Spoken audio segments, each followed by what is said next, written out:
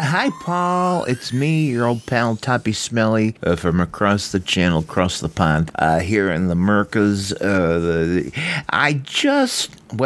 I had to say congratulations for being around for 5 years. You know, a lot of podcasts are out there, and a lot of them never get past a couple episodes, let alone 10. But here you are, 5 years going strong. You're on episode 5032. I don't know how you do it, but congratulations. I love having the Shy Life podcast in my ear holes, and I just want it to keep going on. And it's just been a pleasure having you as a friend all this time. So congratulations on the Shy Life podcast this month, 5th year being around.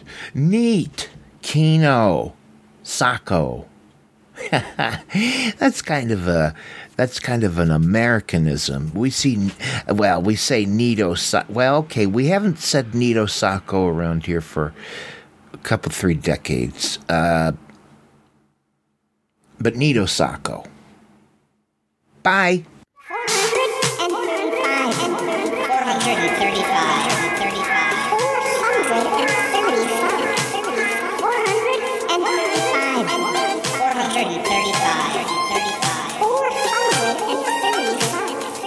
5, 4, 3, 2, 1. Darling, it's the Shy Life podcast. Yes, but it's a positive thing, Paul. The High Life, the Shy Life. You won't find a cast of characters like this everywhere. Hello, Paul. Delicious. This particular episode of the Shy Life is a little more abstract than usual. Oh, yippee. Okay, looks like the hairy guy is ready to record. 3, 2, 1. Go Shy Yeti. Oh, I hope he hasn't found out my secret. Do you think he has? Hello and welcome to yet another episode of the Shy Life podcast with me, Paul the Shy Yeti. How are you doing? I'm all right.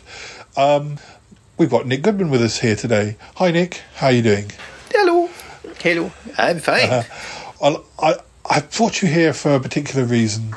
I make no bones about it. This episode will have a lot. You want to marry my daughter? I want to marry your daughter. No, but I do want your advice, and I do want your I do want your ears. No, I want your. Dr. Frankenstein. Yes, this episode will have a lot of clips in it because we are here to celebrate 5 years of the Shy Life podcast. Can you believe it? Whoa. 5 years. So I just wanted to sort of have a. It's gone very quickly, yeah. I just wanted to sort of, I don't know, chew the fat with you about, the fact that we've been doing the show for 5 years, and make a few sort of, I cannot believe it. It's 5. I remember you doing about these and thinking, oh great, you've got another thing that we can contribute to. And I've come. I didn't realise it was as long as 5 years, but it's about 5 years since we've been digitalising Sutton Park as well, and that happened about the same time. What was the month that you started? Well, we'll save that for after the theme music, and yes, and when we come back, the story behind the start of the Shy Life podcast will be revealed. It's time for my old buddy, old pal from across the channel, across the pond, Paul Chandler, the Shy Yeti. He's not that shy. Oh, it's the Shy Life podcast. Yeah. All I wanted was a pie, and then I hatched out of an egg. Okay, bring the mic over. He's ready to record. It's the quiet ones you've got to watch, you know. Is it metaphorical? Is it deep? Is it deep? Good boy. He's not all that shy is right. Blimey, Governor. It's the Shy Life podcast. If you thought that was bad, just listen to this. Oh, I can't wait. I can't wait for it to begin. It's the Shy Life podcast. He's positively glowing.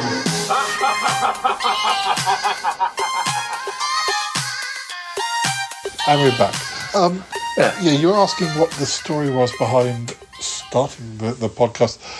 It was one of those. Well, so when it started, really. Well, yeah, it was May 2016. So, which although we're recording a little bit before that, when this comes out, it's only a month or so away. It's funny because I think it was I'd been a guest on the Smellcast with Toppy, and I'd also found out that Toppy didn't mind if I sent the occasional sort of little message. A lot of podcasters, unless they've got a really established situation where their listeners do send in messages or questions. Big Fatty Online, another show that I've been involved in, that is something that happens a lot. And I also around the same time discovered that he was up for me sending messages, and I wasn't going to just. I mean, whereas some listeners want to send a message about what they've been doing or what they've been buying or where they've gone or a question, or I saw that it gave me the opportunity to send something a bit different or a bit fictional or semi-fictional. And the first things I did for Toppy were there was some pods growing in my garden and a bit like kind of going along the Invasion of the Body Snatchers type thing. And then I also did some messages which I think I broke into 3 or 4 parts, where I walked from Weybridge back to my house via the lake that's quite near us, and making it sound it's all a bit weird, or was there something in the lake and then bumping into Cromitty, or at least a character with Cromitty's voice, and so that was just giving me the ideas of doing that. And I remember Toppy saying to me when I did start the show, well, we talked quite recently, and you didn't mention that you wanted to do a podcast, and I was like, I literally decided the day I started recording that I was going to do. I mean, it was very similar when I did my poetry videos. I literally went to Bournemouth with a friend and decided I was going to get a new camera. Discovered that the camera had a good digital video camera on it, and then thought, okay, what can I do with that? And very quickly, doing the videos and then bringing back Sutton Park, which didn't last as long as the original. It was more of a mini series, but the decision to do those things was very. Oh right, I can do that. Okay, let's start. With the poetry, I always had plenty of material. That and it wasn't like I just had to find some poems to read and maybe find a nice location. Did you see it very much as the next thing, as far as getting your work out there, being creative, all that kind of thing? Yeah. There is that element to it. I mean, I did poems very early on. From the start, I do less poetry on the show these days, and it's not because I've run out of poems as such. I'm still doing, because if you remember, as you came to quite a few of the shows, I was doing when I was still writing new poetry, which I'm sort of not writing poetry at the moment because I feel like I want to break from it. But I like, it's nice to be able to do it on the show or to perform on the show. But as you remember, I used to do shows at the Poetry Cafe, so I do shows about my latest book, but then I was also starting to do it's 10 years since this book came out, and I'll do a night which is just poems and that's what I still do on the podcast. The books that I released in the 10s are now hitting their 10th anniversaries, so I'm still, even though I haven't done a live show at the Poetry Cafe since 2016, I'm still celebrating all the books as they come out and doing 10th anniversary episodes of the podcast. So this year there may not be much poetry like every episode, but there will be 3 or 4 episodes, because 2011 was a very prolific year for me and my poetry. I released 3 books that year, so there'll be at least 3 episodes this year. And it's also the 20th anniversary since my first book, so there may even be 4 episodes this year that are all about poetry. But at least, in a way that works quite well. If you're not interested in poetry, you can skip that episode. If you do like poetry, you'll know where they are. What I was going to say is I don't think when I started I wanted to set exactly what the show was going to be about. I wanted it to be about everything and anything.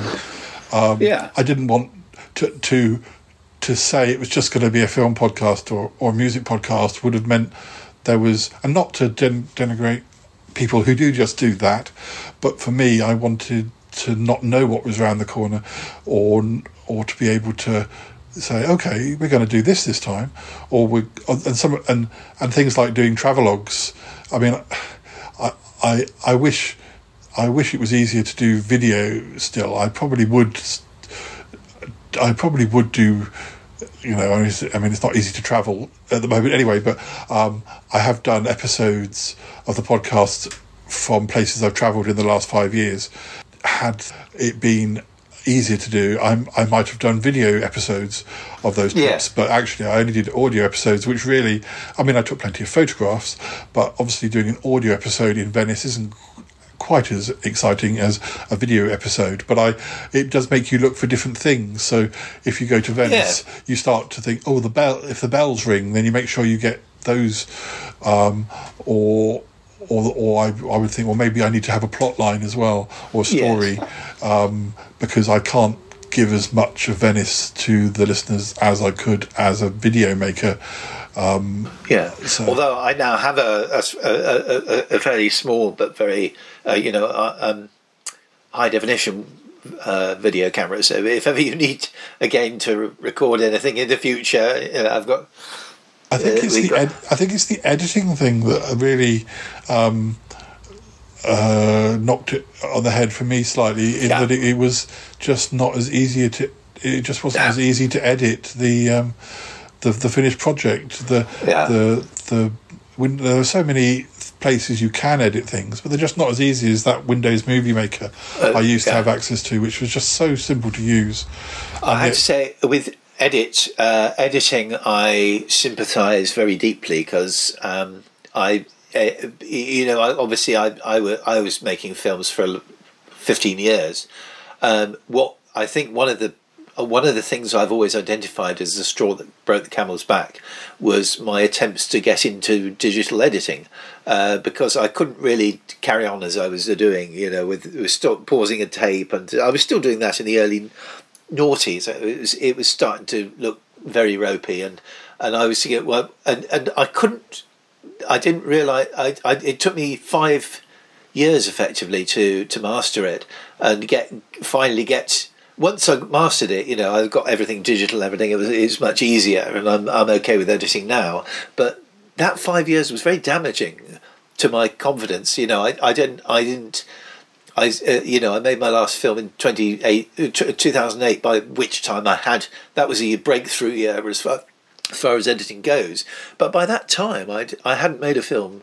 Well, that was my first film for 2 years, and previous to that, there was only it was starting to get 2 year gaps, and you lose the impetus. So I think editing, if you can't get it right, then it can really dent. It can take the momentum out of these things. When I started the podcast, I thought, right, I'm going to record the pilot episode, which was a very short episode, about 15 minutes. And I walked up the road from the house and went sort of down to the canal and just recorded some little bits and pieces. And I think over the next few days did some silly voices, did some funny little sketch. It was almost like how I did the Beaches broadcasting. It was going to be like it was almost like going to be like an audio or radio version of Beaches broadcasting, in that it was, I just wanted to see what it sounded like put together. And I think at that point I was still thinking, oh, well, I'll put this out in the summer. But it came, and there was a big learning curve, because I needed to find an audio editing software. I wanted to do this all for free if possible, and I needed to find a host, which wouldn't be free, but I needed to, how do I do a logo? How do I do this? How can a lot of these things like Photoshop. I mean, I didn't use Photoshop, but I used something similar. And I'd never done things like that. I wasn't familiar with Photoshop. So it was quite a steep learning curve. But I think, as I said to you before, if you have I found if you're not sure how to do something, type into Google, how do I put words on a photo, or how can I make a logo, and you'll find someone somewhere will have discussed it, and I was able to work my way through all those by doing that sort of thing. Although I knew other podcasters, it's one of those things where talking to someone about it wasn't necessarily going to be the way to the solution. You need to kind of do it, and I wasn't, sure whether it was going to be a long-term thing or a short-term thing. Hello and welcome to the Shy Life podcast with me, Shy Yeti. Yes, I'm not quite sure what's going to happen in this first show. I'm just going to try a lot of different things and see what works best. Yep. Okay, right, let's get started. Play the music.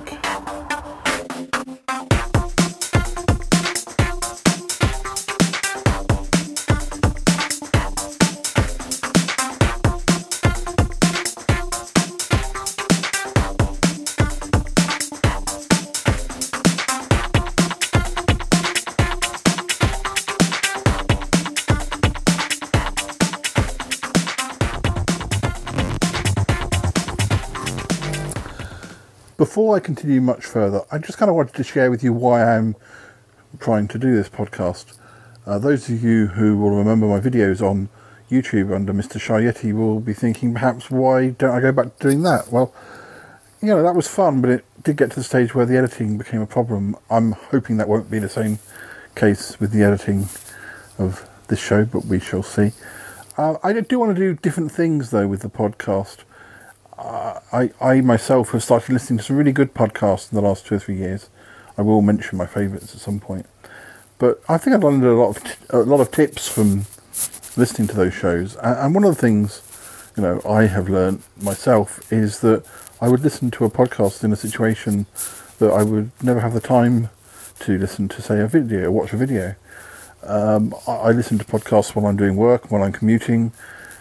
It's a completely different form of communication, and I've got ideas for my show that are perhaps a little bit like the videos I used to make. I want to sort of make them lots of little segments, perhaps with different people.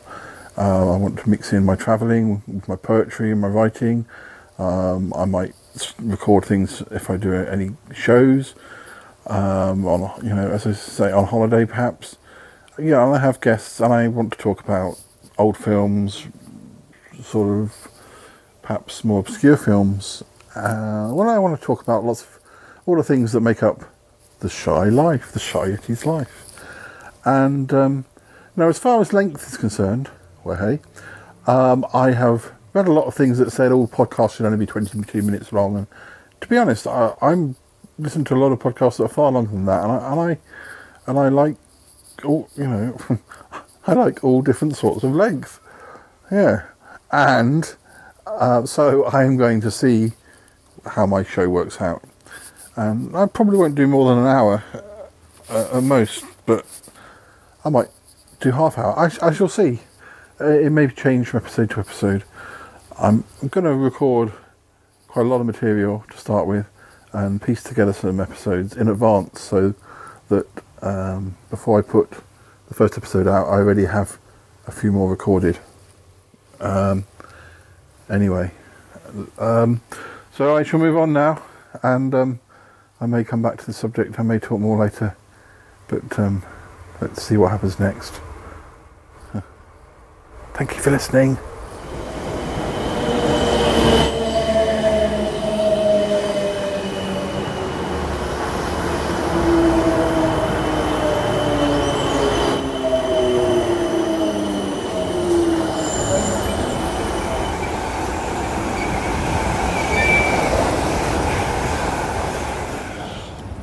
Well, I've got a couple of letters here that I think they're actually sort of well wishes about the new show, so that's quite exciting. One of them is from a gentleman named Charlie Gurr. It's quite well known where he comes from. Charlie Gurr says, "I always did think that you had a face for radio. Well, thank you, Charlie. And the other one here is from, can't quite make out the name, Katrina something or other.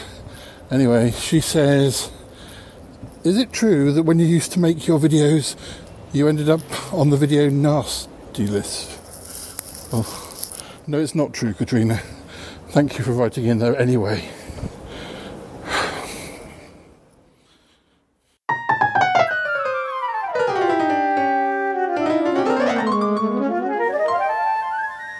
Mr. Mosquito. Mr. Mosquito quite ferocious, his table manners most atrocious. He'll do his worst now as you're sleeping, in your ear hole deeply creeping. Busy buzzing has his way, he plans to dine but will not pay. Some claim he cares not why attacks. Just keep an eye out, just don't relax. A horrid, hovering, winged beast, you are his brunch, his midnight feast. Mr. Mosquito quite persistent, don't think to him you'll be resistant. Repellent sprays just make you wetter, whilst pills and potions work no better. Those creams you use applied too late just help attract them and seal your fate. Some claim he cares not who he'll hurt, he'll chew your veins until they spurt, until your head begins to throb. Oh boy, he don't half love his job. Mr. Mosquito quite a sucker, your blood is what he likes for supper. Your tasty neck, your juicy flesh, that crimson nectar tastes so fresh. He'll zoom about without you knowing, steal all he needs and then be going. Some claim he cares not whom he bites, from the lowest to the highest heights. How strong his thirst, so very vast, I suspect he's saving you till last. Mr. Mosquito quite mistaken, so drunk on life he's looking shaken. A risky choice his way to be, it takes its toll and isn't free. With all this guzzling there's no denying, it's tiring work to be forever flying. Some claim he should have known the dangers, slurping blood from total strangers. But he met his match, the town vampire. Mr. Mosquito is now retired.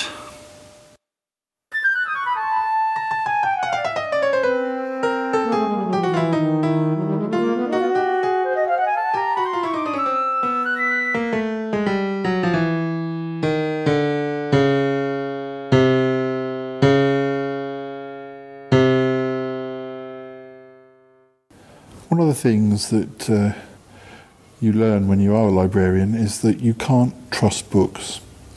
I mean, they will lie to you. Not all of them. Not all of them. It's like they're like children, you know. Some are more honest than others. Politicians, you know. Books are the same. You have to be very careful. Some of them will come and tell you that, you know, I've got some at the moment that say they were published in 2017, which, you know, is 2016. They clearly haven't been published in 2017. That is, unless they've come through some sort of time portal, which I guess is possible, but unlikely. So, as I was saying, one of my jobs is to buy new books for the library, which is great. Really enjoyable. I enjoy doing that. One of the sadder parts is when I have to decide to get rid of them, which ones are going to go. Sometimes they're just not being used anymore, and we are a very small library. We do need to kind of make space for new things to come in. But, you know, it's always difficult. But the other thing, going back to what I was saying about books lying, it's not so much lying as occasionally they will sprout new chapters. Yeah, it's true. It is honestly true. I mean, they are trees after all, or they come from trees.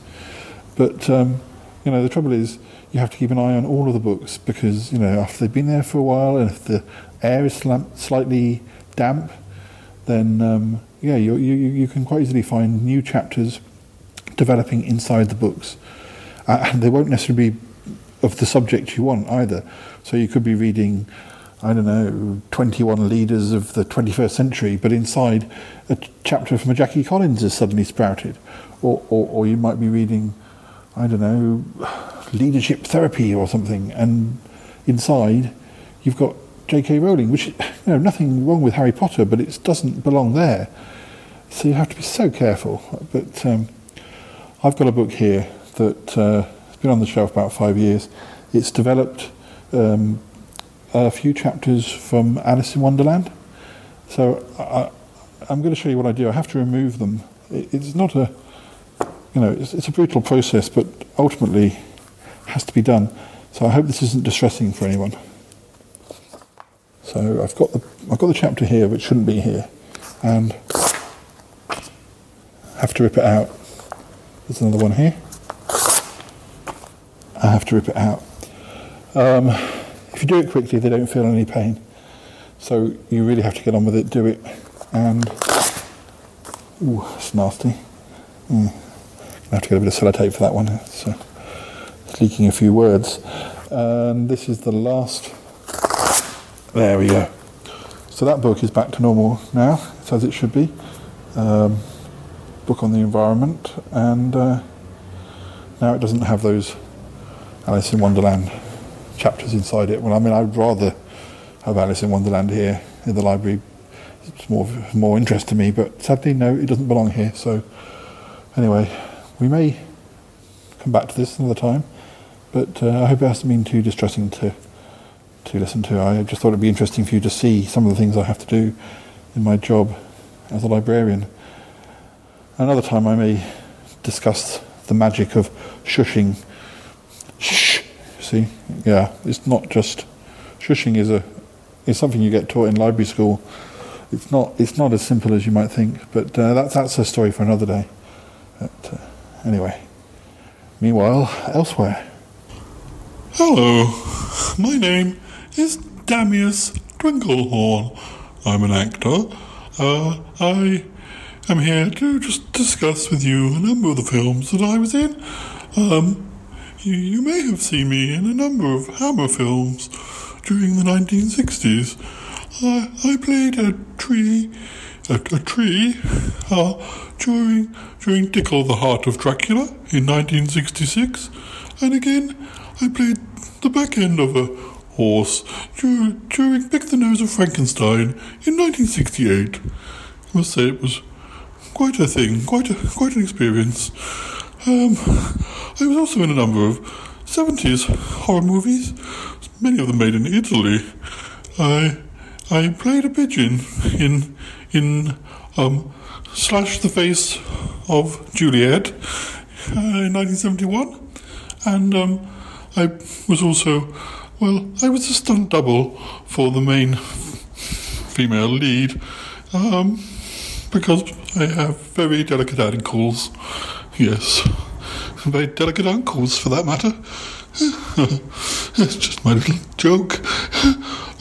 I shall be back soon when I shall talk to you more about my experiences in the movie business. This is Damius Twinklehorn signing out. Bye.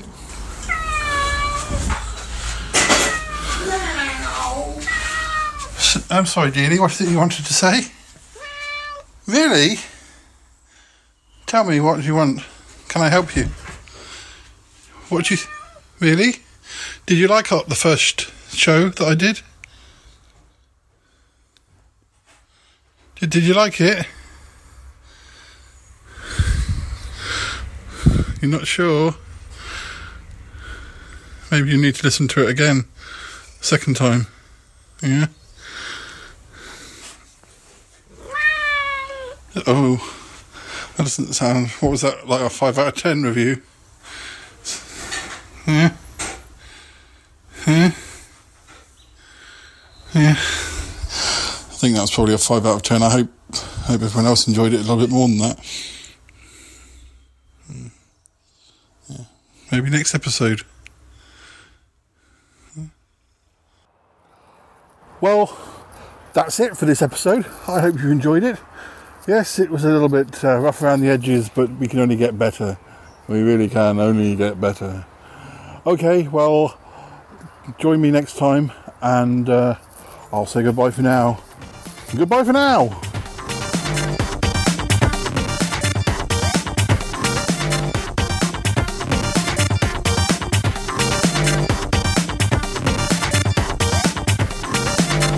My first special guest, and I think it was just because he happened to be...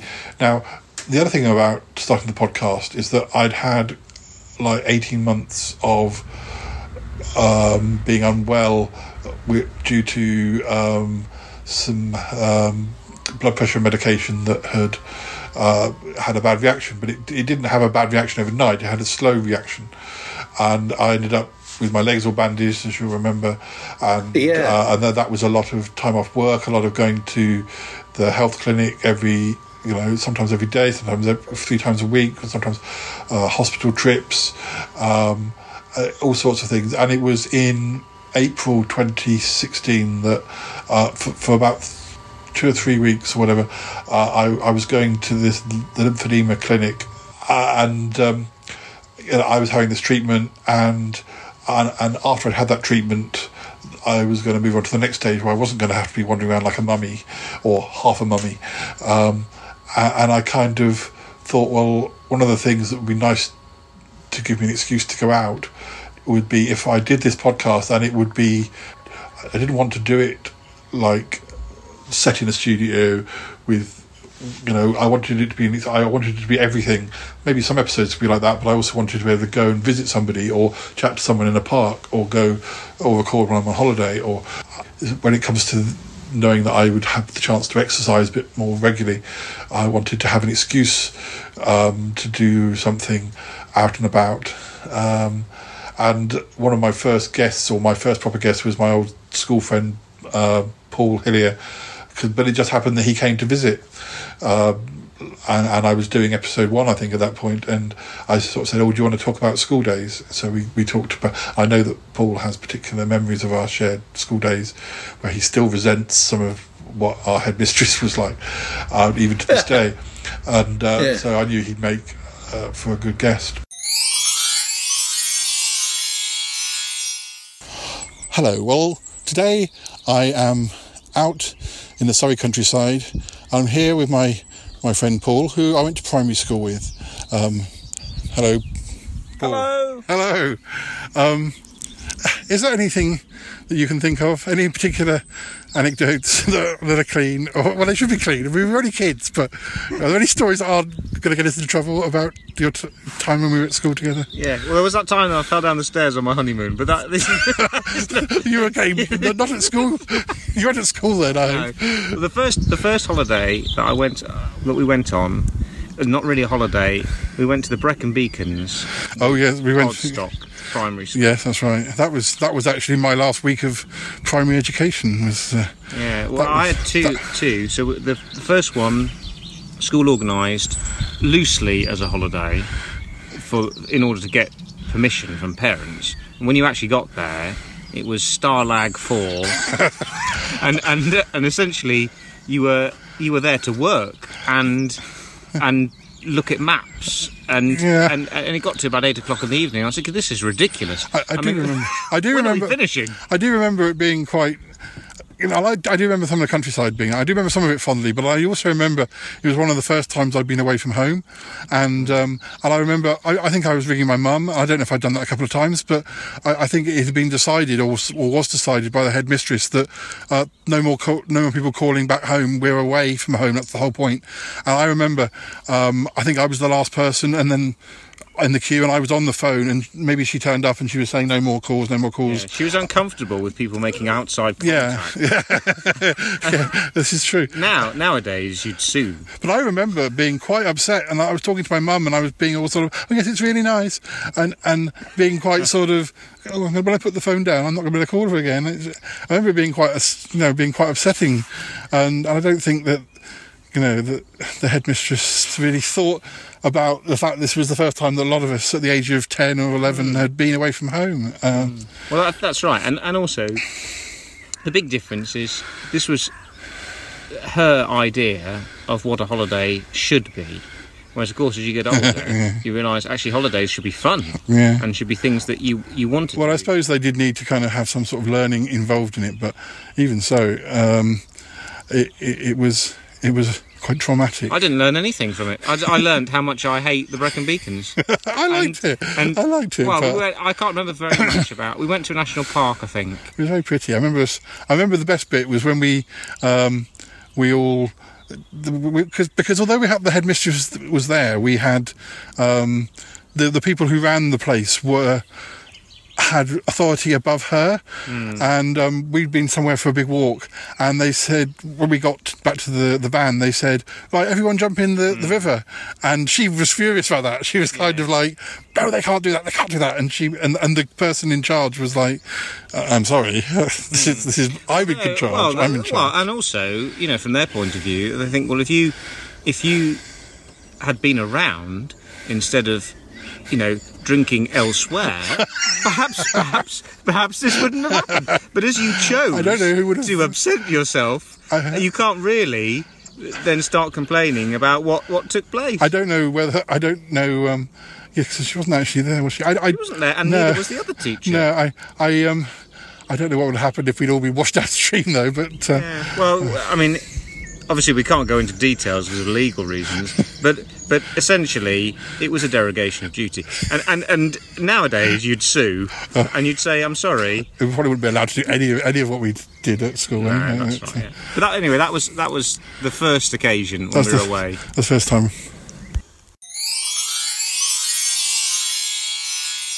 But I remember some of our first recordings were done before I got to come in, because I must have decided that I was going to do it in a gap between, we usually see each other in normal times. We'd see each other about every month, every 6 weeks. So I must have decided to do it around the time that I maybe in the gap in between seeing you once and seeing you the next time, because I with typical enthusiasm, I couldn't wait until I saw you next, which wouldn't have been that long. We talked, and I turned the speakerphone on, and I recorded you speaking via the speakerphone the first time you appeared. That's right. I remember that. Yes, that's right. And that was one of the early episodes. Before we got really sophisticated and do it as we are doing as we speak by Skype.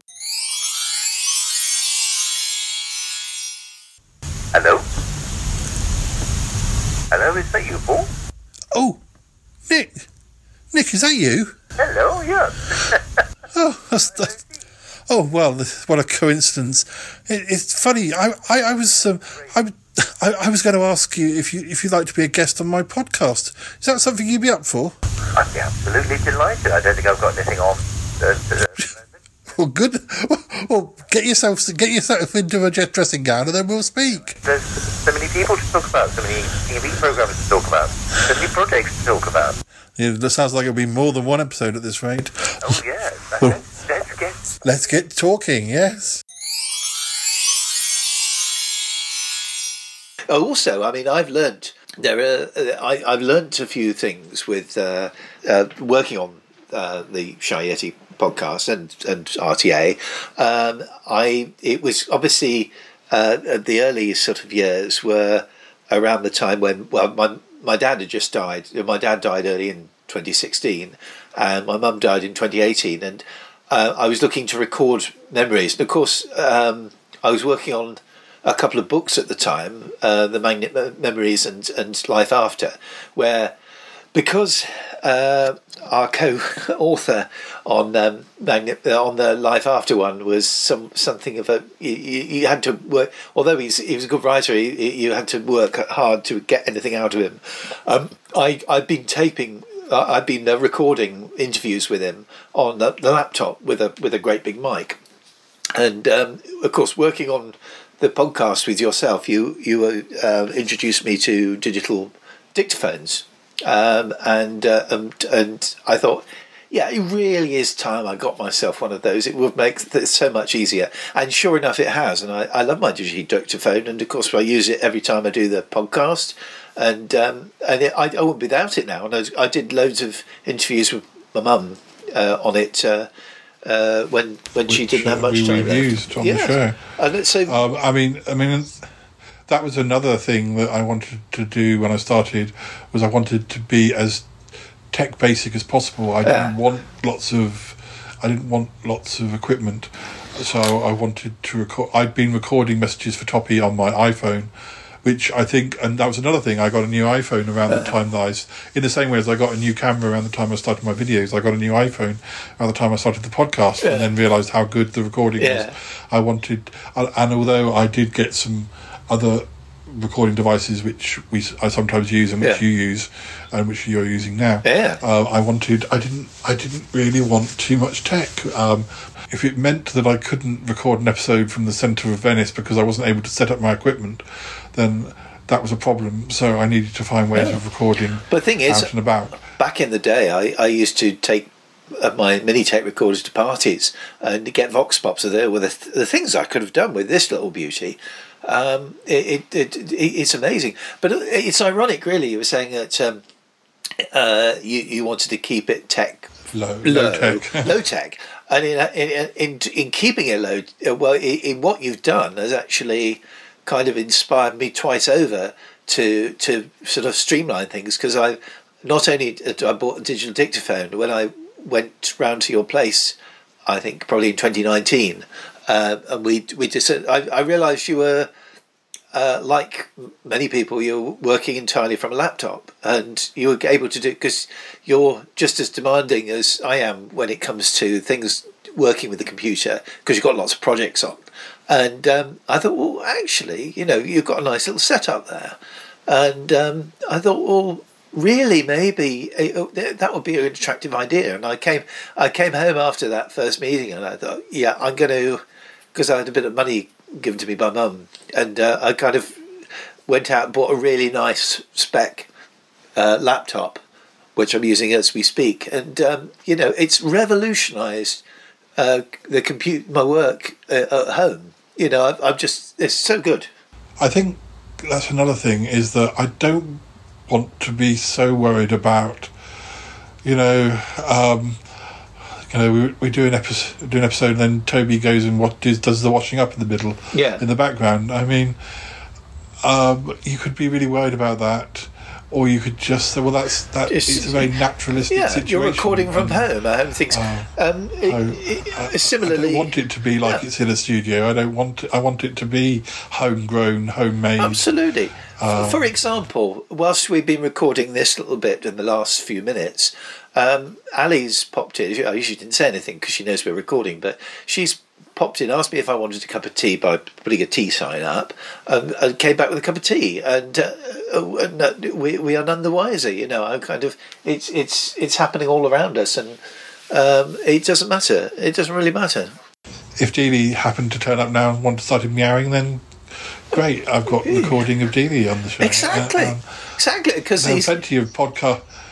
There are plenty of podcasts you can listen to if you're looking for 100% pristine sound. Yeah. But they don't have Dealey in it. They don't have us in it. Again, with hindsight, I mean, this is going off the track a bit, but with hindsight, because I used to record Doctor Who on audio, and I would shush everyone, but the first one, I wish I'd kept my first recording of it, because it was in the days before it occurred to me to shush everyone, and my sister was still living at home, and people, it was with part 4 of The Invisible Enemy, which was the Doctor Who I'd audioed, and you've got my dad coming out of the bathroom, and you've got my sister having engaged in a conversation with my mum about who Louise Jameson was engaged to, or something, or mum making, oh, there's K9, and I wish I'd actually not ordered, because it would have made me a bit of a nicer person anyway.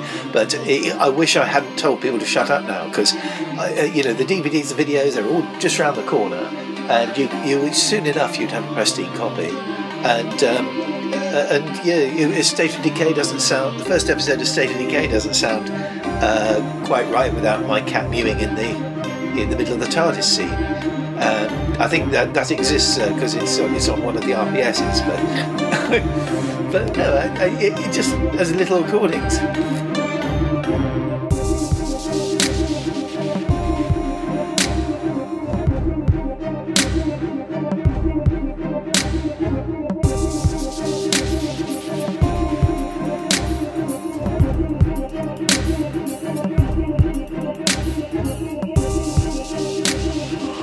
I don't like the look of this. I really don't. Martin, Look at this. What is it? Yeah, Uncle John? Well, Paul's talking to Nick. He's talking to Nick all about the, the 5th anniversary of the Shy Life podcast. Yeah, so? Well, shouldn't he be talking to us?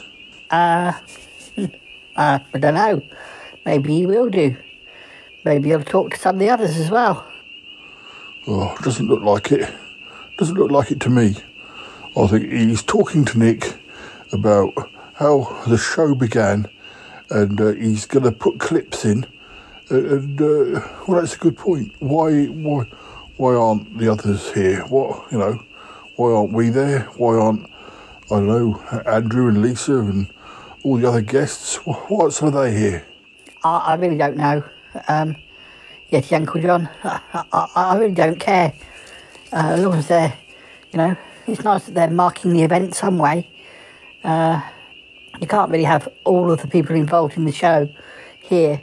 I guess that's why he'll be putting clips in to represent all the other people. Well, it's not right. It's not right, I tell you. Well, all right, whatever you say. I don't know why you're hanging around here anyway. Have you got something to prepare for? You what? Well, according to Ick, you and Cromitty are going to be announcing the naming of your stars later this episode. Is that right? Oh yeah, the naming of the stars. Yes. For listeners who may have forgotten, Cromitty and I bought some stars, from Mr. Trowbridge. When I say bought them, hired them. Anyway, we get to name them. And yes, that's right, we're going to announce who we are naming the stars after later this show. Yes, well, I'm sure the listeners will remember that. Yeah, well, I wouldn't guarantee it, I really wouldn't. Well, all right then. Shush now, I'm just trying to listen to Paul. What? Oh, yeah, you disgust me. You disgust me, Martin. I'd swap you with Martin Holmes in a heartbeat. I really would. He's much more reliable. Well, that's not very nice. Well, yeah, it might not be, but it's true.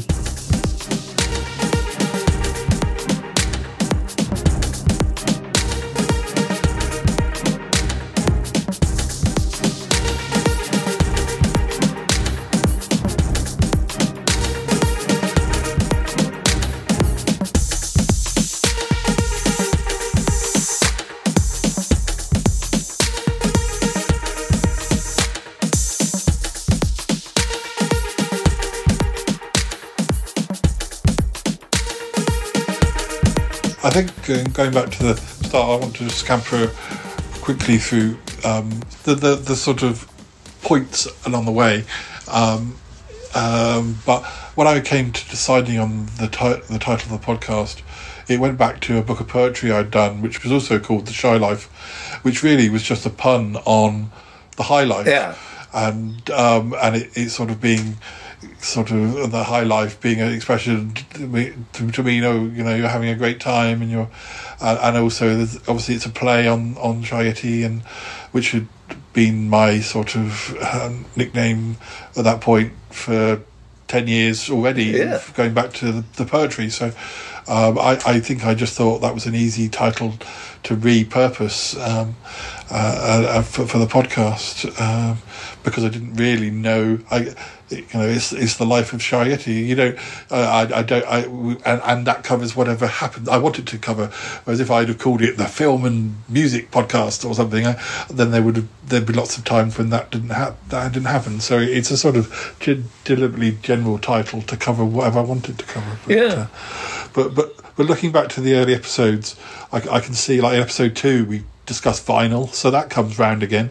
2016, because I'd been off work, and 2015 as well, I was buying a lot of vinyl. So, and I thought that was a good sort of, we could talk about vinyl for a bit with different guests and stuff. So there was bits and pieces about vinyl in the early days, which has sort of come back in the last, since lockdown really. But in episode 3, we we hit the ground running. We were off to Amsterdam by episode 3 because it just happened that was around the time of Callum's birthday, and Harry was in episodes 5 and 6, so he showed up early on. As early as episode 8, we were talking about Sutton Park. I'm kind of glad episode 9. It was my very last Poetry Cafe show to date was for my book A Yeti Way of Thinking in 2016, and I did I did a sort of podcast episode from that show, including stuff that I recorded on the night, and then I think I did a little bit of fictional stuff with characters coming in, who, as well as the real people who were there, like Callum and I think yourself and people from work who came along.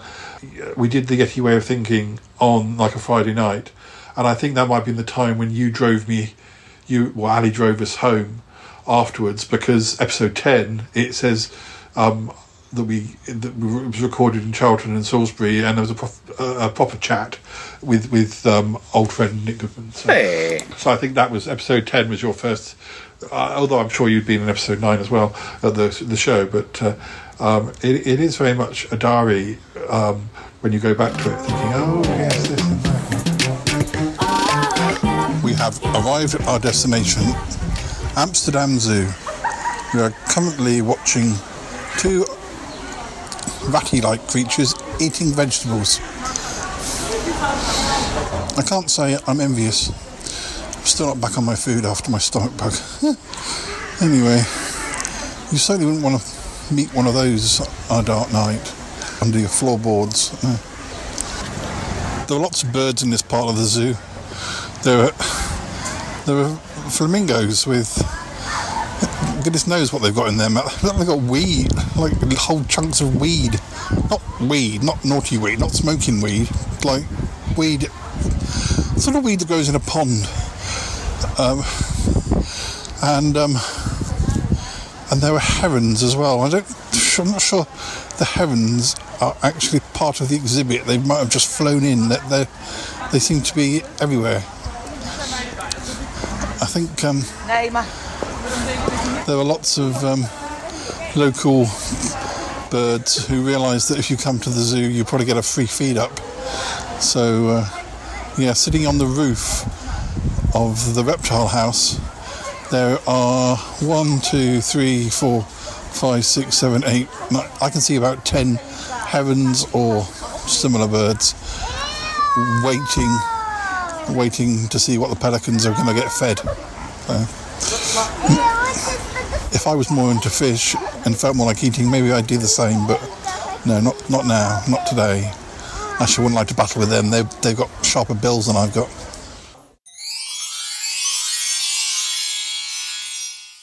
Nice was very good.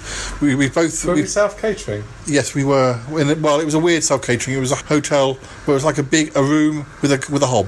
But it was quite good. And we kept on doing a meatball-y type tomatoey. We had quite a good there was a quite good delicatessen nearby. That's right. We kept on. You went to a club and I got scared because you couldn't see what the club was. That's right. So you started. And I was like, I've got a headache. I'm just going to go back now. You go to it. Wait outside for a bit. Oh, no, not very long. And then I went back to the hotel. Trouble is, we only had one key, so I had to try and stay awake, and I didn't. And then the next thing I know, you're knocking on the door, probably after about 5 minutes. Like, I'm ready. Let me in now. Well, sorry. We went to the gallery. I like that gallery because it's got the art gallery, the modern art gallery. It's got really good views of the city. Yeah. And this is very beautiful anyway. And we went to another gallery up in the hills a bit more. Well, both of us have been back with different friends. I've used it as basis for other travels and trips and things. It is a nice city. Yeah.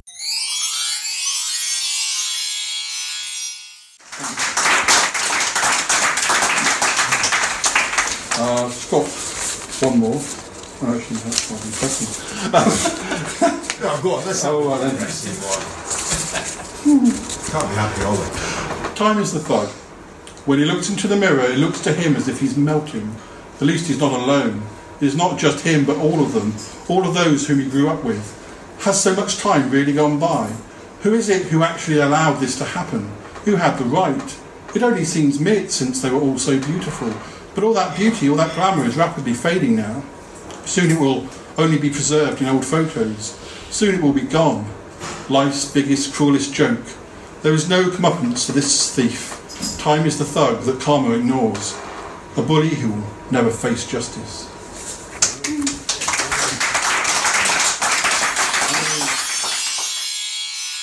I spoke to Callum's sister, Julie, for episode 11, and she is, she was quite an achiever at the time, but she's gone on to do so much more in the last 5 years since then, and it was just at the point when she was starting to sort of involve with politics. Yeah. And I recorded with Joe quite early on. Now, I'd never recorded Sutton Park, I don't think, with Joe, but I knew she'd done sort of local radio on occasion, and unfortunately it was difficult to get her somewhere that was totally quiet. It's actually been easier since we've been using Zoom and Skype, and we've been able to do chats on that.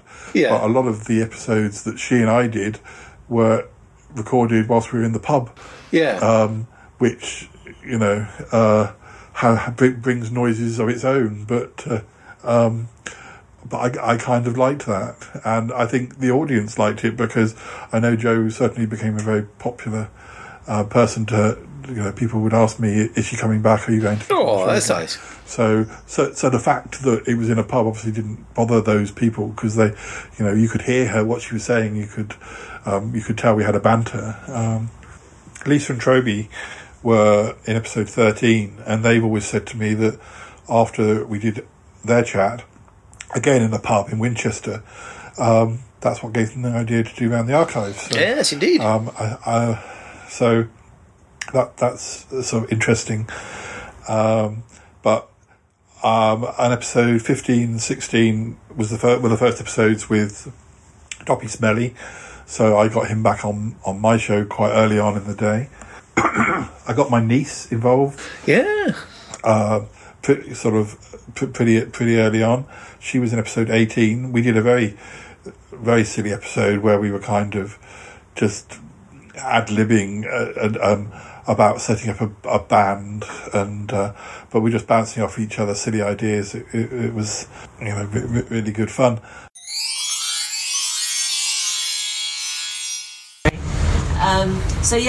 Well, obviously now being the Green Party as well, I have a lot more to do with animals, as you might imagine, which is a good thing.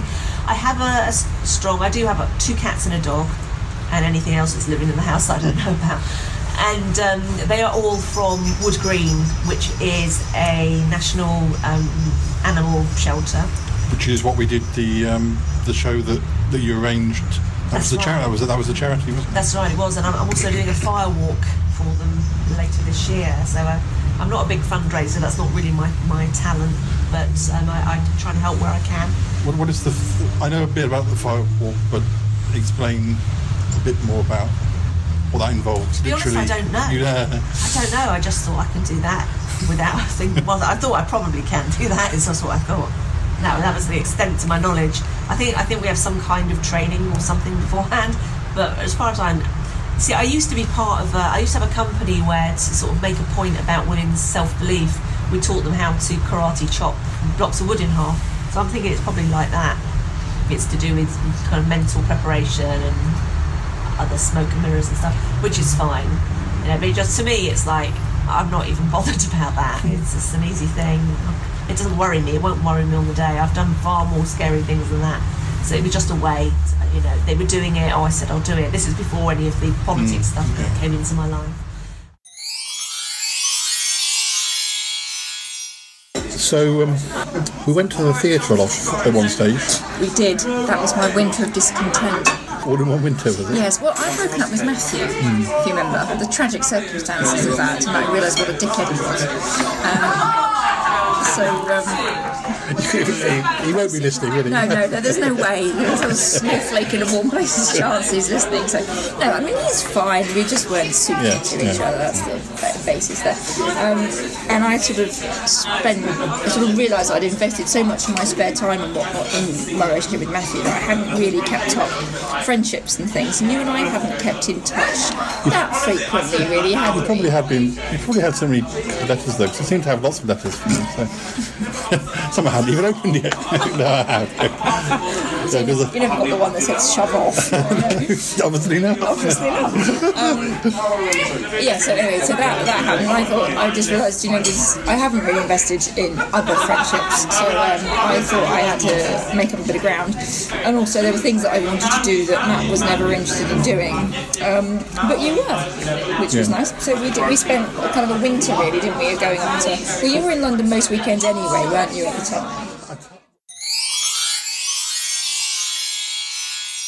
What are your memories of being... I've used a few clips of you on Sutton Park, Andrew, and do you have any particular memories of episodes that you filmed? Or I always used to enjoy Sutton Park, and because it was basically an excuse to improvise and be silly. Yeah. But I used to remember I quite liked being the sort of... It's not so far from the truth anyway, the sort of mad scientist character version of myself. This is how I did, when I was doing an intro to this, I did describe you as being the sciencey person. A bit sciencey. Yeah, a bit sciencey. So one of my favourite ones is the one when we had the rogue Santa Claus. Yeah. And we had to... It was full of evil and it was 100 foot tall or something, wasn't it? Basically achieved by holding it up by its leg up to the camera and behind some trees, in front of some trees, so it looked huge. And we'd set up an experiment to get all the evil out of it, and it was actually loosely based on some real science that I sort of vaguely did at the time. But you had this giant ball that you sucked the evil out of it, so you ended up with a giant silver ball. And the idea was to do fractional distillation on it, so you could slowly get off the evil of it. And we did this by sticking the giant ball on top of a Kaplunk tube and then having a load of small silver balls come out the other end.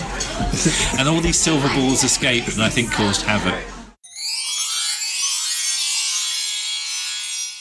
We were going to do a spoof sort of superhero based on our own characters, and I remember that it didn't get that far. I think he did some drawings, but it didn't get that far. But because my name Chandler is all to do with ships and candles and supplies for ships, the main character was called Candleman, and I can't remember what my power was supposed to be. Think about it just for a second. It must have had flame or light, or it had to have been flame. Yeah, I mean, I remember he did on the drawings, and I one of the things that I don't remember how far we got with actually writing it. But but thinking about superheroes, that's the first time I've thought about Candleman in years. Candleman, one of my creations, Paul. Get this, hot water bottle man. I swear to God, I think I drew about, well over 40 issues of that. So what was it, did he like get into people's beds and make them warm? Well, the original concept was quite primitive, but eventually, as I grew older and had a more mature sense of humor, Hot Water Bottle Man would, instead of like fighting crime, he really brought comfort to the victims. So he had a cape, and he would wrap people in the cape and then give them the hot water bottle and suggest that they suck their thumb or something like that. So he was more of a bringer of comfort, but he would also solve the crime. Often the bad guy would get hit in the face by a thrown hot water bottle, which is, quite a deadly weapon, really. And up on this Saturday evening on Radio Way. If you're just tuning in, You are probably thinking to yourself, yeah, that's what I thought. You're thinking, what is this all about? Yeah, well, that's two of us. Well, it's a virtual pub that I create. Your man behind the bar and in front of it is Tim Mitchell. So I make this pub thing up every single week with the help of Gladys. And this week we've got Shy Yeti. He is our resident poet. He doesn't know that yet, but he's going to come back. You're right there with the drinks, Paul? Yes, thank you. Gladys, can you just move your walking stick, love? Thank you. I think there's a bit of something floating in this one. Well, it could well be. Yeah, don't have time to clean it up, really. But just while Shy is getting himself set up there, you're not going to guess what? Gladys has offered him one of those big trailers that you get on TV shows. You know, it's been the last half hour, yeah. Being what's been happening in the trailer? I mean, you've had lots of free drinks and lots of pampering, haven't you? It's been good. Yeah, it's good. It's been good. Got kissed as well. Kissed as well. So, yeah. Thank goodness she's playing the piano. I'm about to eat a jelly bean that might be nice or might be horrible. Stay tuned, listeners. Ah! Is it What's it supposed to be again? Moldy cheese or caramel corn? I think it might be moldy cheese. No, you can tell if it's moldy cheese, trust me. Yeah, but the thing is, mouldy cheese can be quite nice. No, moldy cheese tastes like spoiled milk.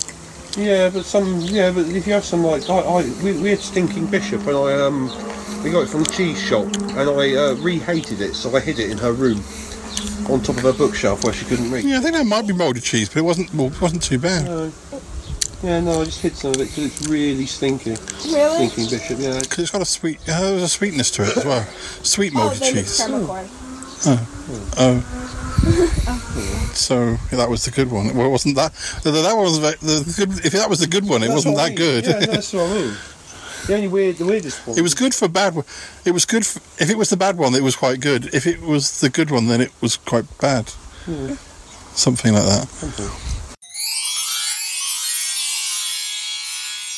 Within the first 20 episodes, then I started asking other podcasters from shows I liked, whether they be on 548 or just other shows that I listened to, because I'd been listening to podcasts for about 5 years or so by the time before I started doing my own. So I really had some sort of podcasting friends, and but I also within the first year, any time I went on holiday, it was sort of part of the course to. I think around the time you started digitising Sutton Park, before then I had clips, but I wasn't sure how to get the audio off, and I'd just record clips off the TV. But I think it became sort of something that I thought, well, I know Sutton Park was a video thing, but it's not to say the audio is also interesting in its own right. Hearing all these voices, hearing voices of people who are on the show now, as they were 20 years ago, or whatever. Or just, you've got the videos as well, but it's not in the same way as when we've talked before and said how people put podcasts on YouTube. Yeah. It's sort of like the reverse, taking video and turning it into audio. Yeah. Or putting audio onto a video medium. So yeah. So I sort of did the reverse.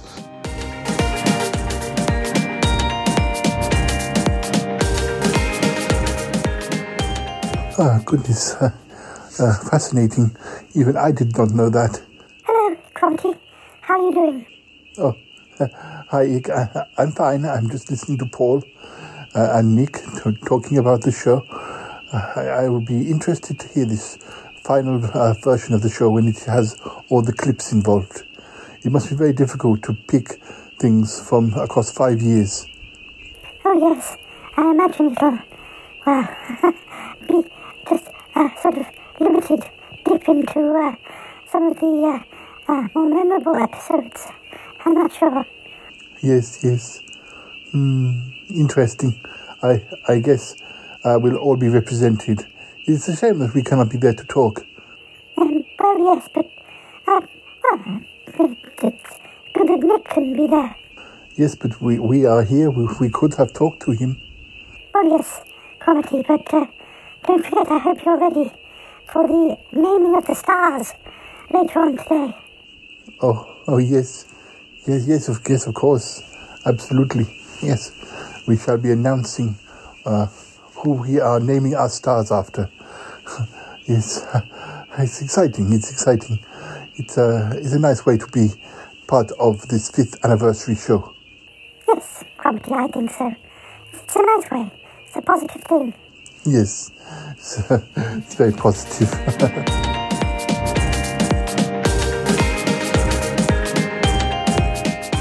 And in the first year, we sort of started traditions that we've continued, like doing a Halloween episode, doing like a birthday episode or a Christmas episode. We did our first live show, and although I did those for many years, although now we do the Chatterbox shows, which are recorded live but they're not broadcast, because most of the people who used to listen to them live, because when I started, although it's a bit more mixed now, I started off with people in America listening to me. But obviously, if I was doing a broadcast show, it wouldn't necessarily be a very good time for the American audience. Yeah. So the people who were listening tended to be people in the UK or diehard sort of podcasting colleagues and friends who were also on the show. So I think that's why we've developed into sort of, if they're there in the chat room, they might as well be on the show. So, yeah.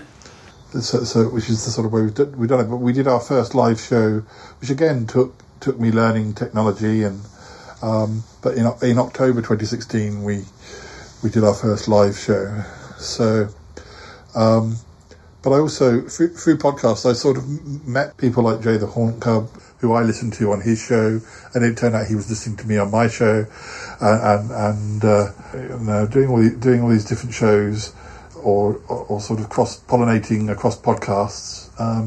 We've met lots of different sort of people, and I think I had the sort of people like Yeti Uncle John and Darius Trunkelhorn came into the show quite early, and their stories sort of developed and cross-pollinated to the Smellcast, where there were a cast of characters. So I think,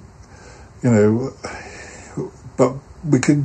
I think we're still evolving. I think we're still changing. I mean, the pandemic hasn't stopped you and I doing episodes. It's just meant that we've used Skype or we've used Zoom to record if we can't meet in person. So.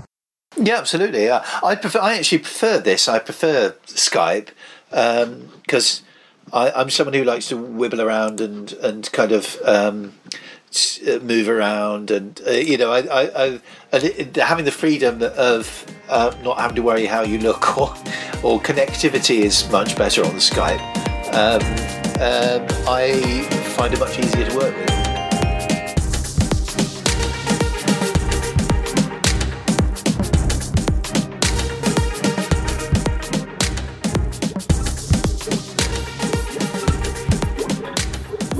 Hello listeners, it's me, Cuthbert the Robot. I'm just here to interrupt the show with some very important additional content. It's been a very busy edition, celebrating the 5th anniversary of the Shy Life podcast. We began by looking back to the early days, and in just a while we will witness the result of the naming of the stars. So you could say that we are moving from the past to the present to, well, in a way we are now going to be looking to the future. We have 3 new chats with a number of recurring guests, so why not have a listen before we return to the final section of our extra special episode!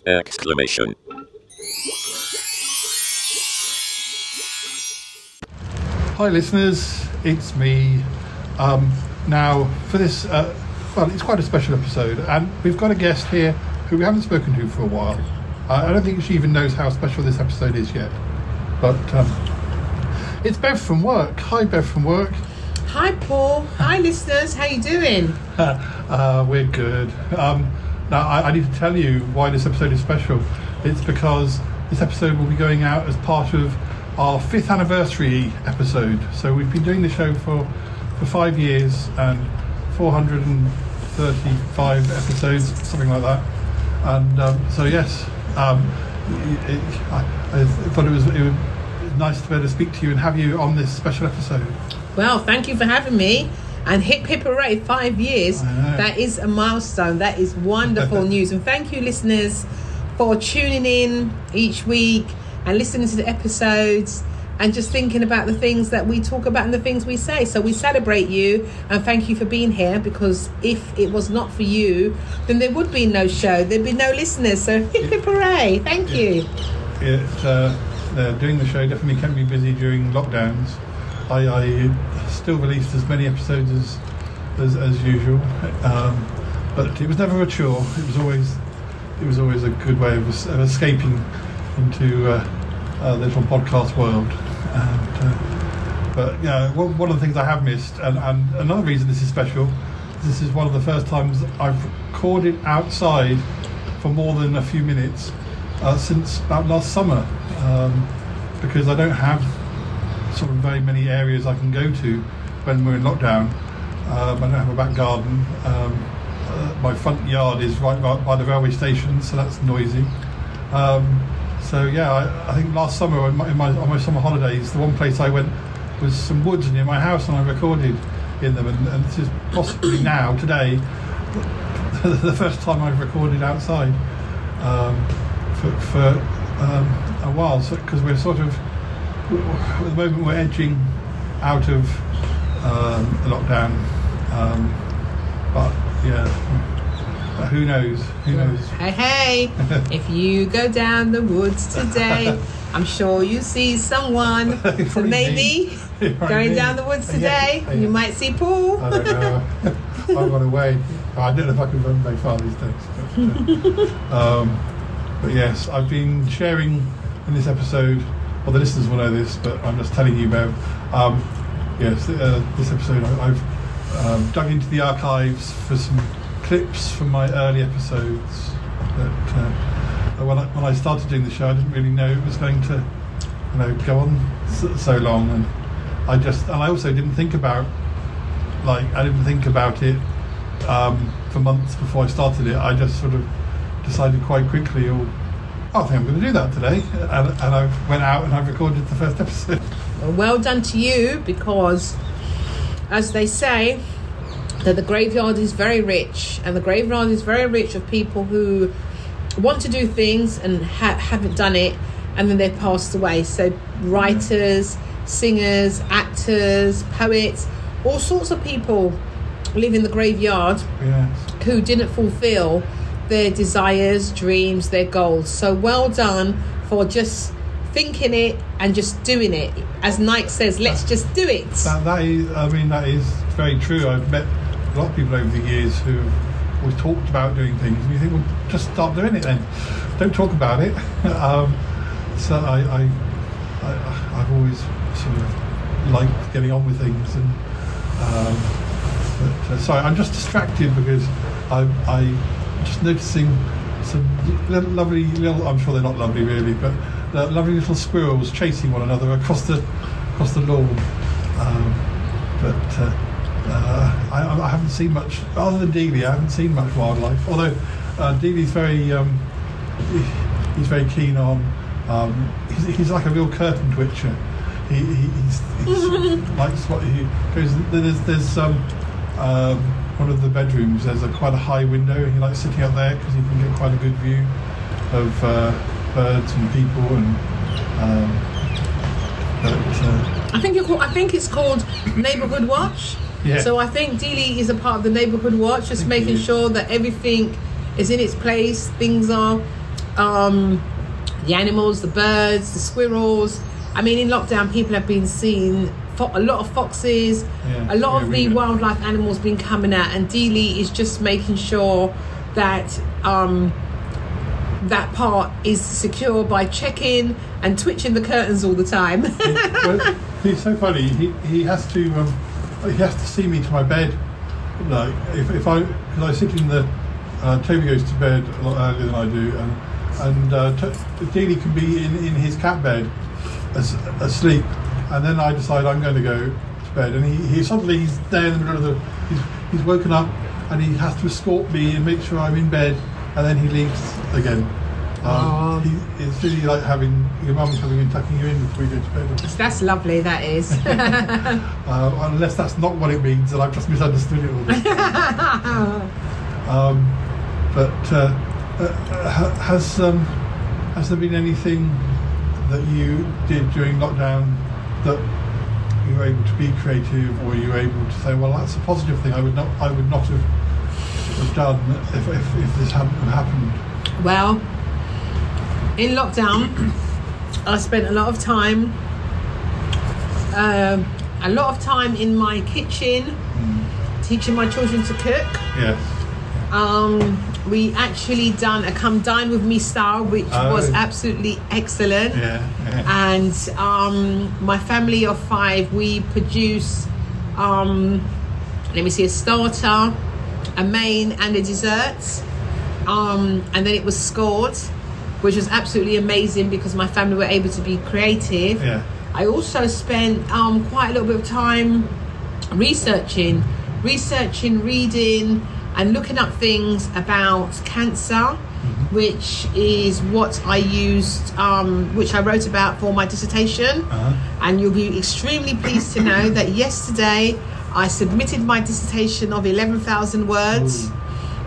And I'm extremely happy today because I didn't think I'd actually be able to make it because lockdown itself was quite distracting.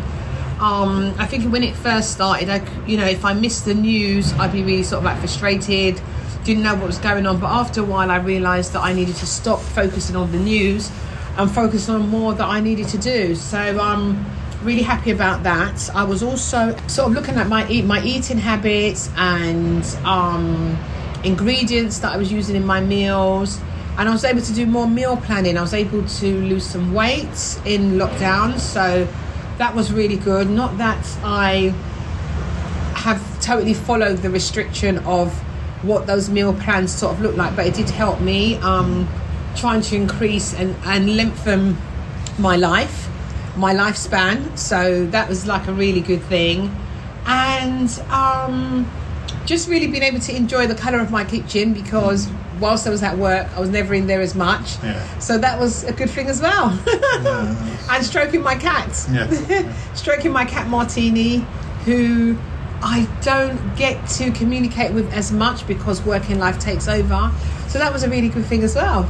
So yeah, my inner creative self was able to be expelled out to others. I can't remember if I told you, but Delia, last September, Delia was quite sick with pancreatitis, and we had to call a vet, and they had to come and they had to whisk him off, and he was away for 2 days, and they sorted it out, and he's all better now. But ever since, he's been quite sort of anxiety, separation anxiety. So it's a good thing that Toby works from home the whole time, so he has somebody with him. Of course, Callum moved out to live with his mum, so he's lost another of the people he knows. So I do feel for poor little Deals at times. Oh, Dealey, darling Dealey. He's 17 this year. Oh my gosh. And yeah, he doesn't look it. I know parents always say that about their kids. So. Yeah. Oh yes. I don't know. I don't know what you think about this, but I've heard a lot of people say, in lockdown, they watch. Sometimes you hear people say, "Oh, I like watching funny things," or people who've drunk a lot, or people who have eaten more. But I don't seem to have done any of those 3 things. I think my escape. I think that's what it is. A lot of it is escape. I haven't been watching a lot of funny things. I think because I don't feel in the mood to be. I know it's nice to be cheered up, but I don't feel in the mood to be watching an outright comedy. I have other things I've watched,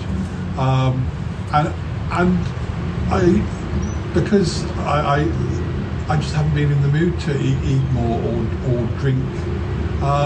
I don't know. As I say, I think a lot of those things are escape, but everyone has to cope in their own way. And I think podcasting has been my escape. That's what I've turned to, and all of my network of friends all over the world. Obviously I have been watching TV, but not necessarily that sort of thing. I don't know. I have avoided as much news as possible, actually, the opposite of you. But I think that's just, again, it's just... the good thing about living with Toby is that he does watch things, and then he gives me the bullet points. Yeah. So I don't have to watch Boris talking for an hour and a half about something.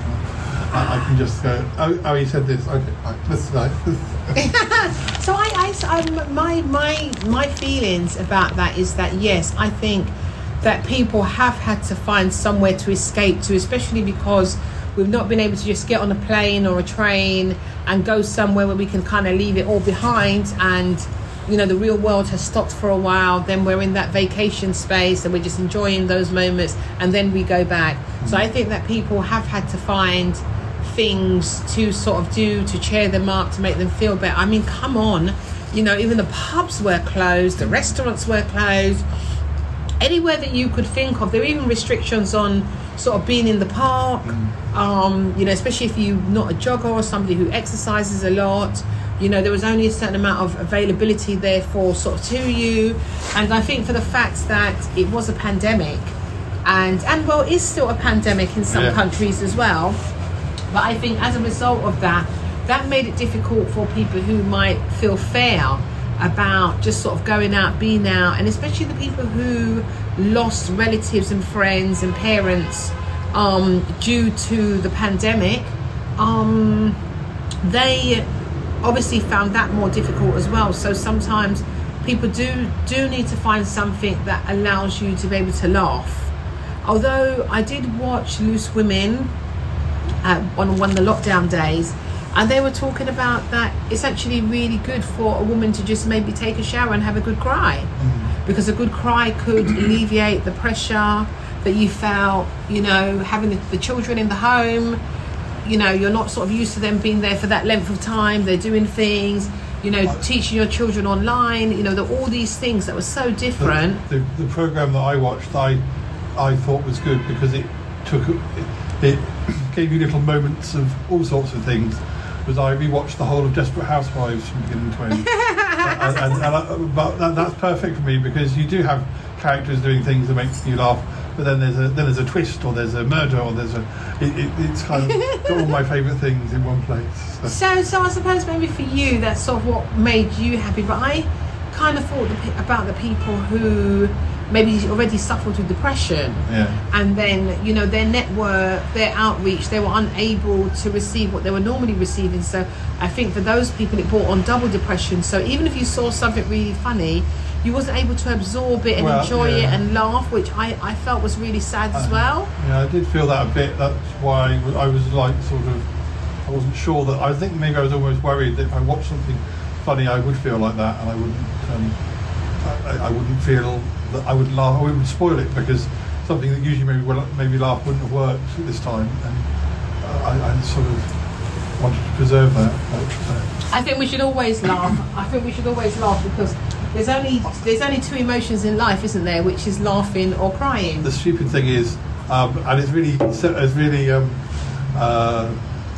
like egotistical, but when I do ad-libbing with my friends, or if we have the different characters on the podcast, when I come to edit them, I might have recorded them 3 weeks ago or more. I end up listening to them, and it makes me laugh, and it's us, so we're laughing at ourselves. How egotistical is that? So I'll tell you another thing that I've done in lockdown as well, is I started doing these little sort of posts, sort of aimed at children, aimed at sort of like the younger children, and I've done a bit of singing, a little bit of Bible reading, a little bit of speaking, encouragement, inspiration, upliftment, and I would never have been able to do that had there been a lockdown, or not at the volume that I was doing it at. So that was quite interesting as well. And what came from that, which really sort of really warmed my heart, was there was a lady who she'd been listening in a lot and watching the videos, and there was a time when I wasn't feeling so well, so I'd stopped doing those posts. And then one day she came back on and she said, you know, I really missed what you was doing, because they were really inspiring me and really lifting me up. And since I hadn't had, you know, those posts, I felt quite suicidal. And I thought that was really sort of a wow moment, because it actually meant a little bit like your 5 years of doing these podcasts. If you don't do those podcasts, if you don't show up, then it can be detrimental for someone else. And I almost felt like, oh my gosh, you know, I need to still keep on doing this, because there's somebody out there who's relying on me to do something to give them that feel-good factor. And you might say, well, you know, people's happiness is not your responsibility. But if you can, happiness is a state of the mind. And if there's one thing that you can do to offer back to the world, I think it's imperative that you do that. Dealey gets messages from a fan in I think he's in Japan, when Dealey appears, because Dealey is, particularly when I was recording in lockdown, Dealey was on the show a lot, and Dealey had people writing in saying, oh, I heard Dealey in this episode. He sounded really happy, and I'm thinking, yeah, what about the other 90 minutes when I was talking? I'm glad if anyone likes Dealey, because obviously I like Dealey. But anyway, we're running out of time. I was going to say, congratulations with your dissertation. I don't know if I ever told you what I did my dissertation on. As obviously I was at library school, and I did mine on marketing. It was like marketing a library service when the library service couldn't be in the building. I mean, it's almost relevant to now. Definitely. But the trouble is, it's one of those dissertations where you do all this work, you interview all these people, and I think what they wanted was this answer, and what I came up with was this answer. Yeah. And I later heard that wasn't what they wanted. But you know, you have to do your own research, and if you can't always make it fit, you have to be honest and truthful. Yeah, that's right. So I'm a marketing student. Yeah. I've done 2 years. I've done 2 years in business and 2 years in marketing. And to help me out. Well, you could help me out. Well, a long time ago. It was 1994. So, you know, for me it was quite difficult, and I understand exactly what you're saying, that sometimes the numbers, when you're crunching the numbers, sometimes they don't always fit. But I think it's things like that identify that life is not perfect, and that's what we need to hanker on, opposed to always trying to find perfection. And perfection actually really is just as perfect or just as well as you personally can do it, opposed to you're looking on someone else and this is the way that they've done something, this is the answers they've come up with, this is the data they've come up with, and then you start comparing yourself. I think once you stop comparing yourself to others, then you've found your perfection, and I think that's what we all need to strive for. Well, that sounds like a good way to end our chat. I hope you'll come back on the show again soon, but I'm glad you've been able to be here for our 5th anniversary episode, and I know the listeners will be glad to have heard you again. And thanks again for talking to us. Well, thank you for having me. Is it just me, or can you hear that piano? How beautiful. Listeners, look across the green. I see a man playing a piano. It's like a grand piano in the middle of London. How strange. Excuse me, sir. Excuse me. He's running away. How strange. Oh well. Listeners, let's get back to the rest of the episode. Anyway, yes. Right. Thanks again, Bev. Thank you. Bye.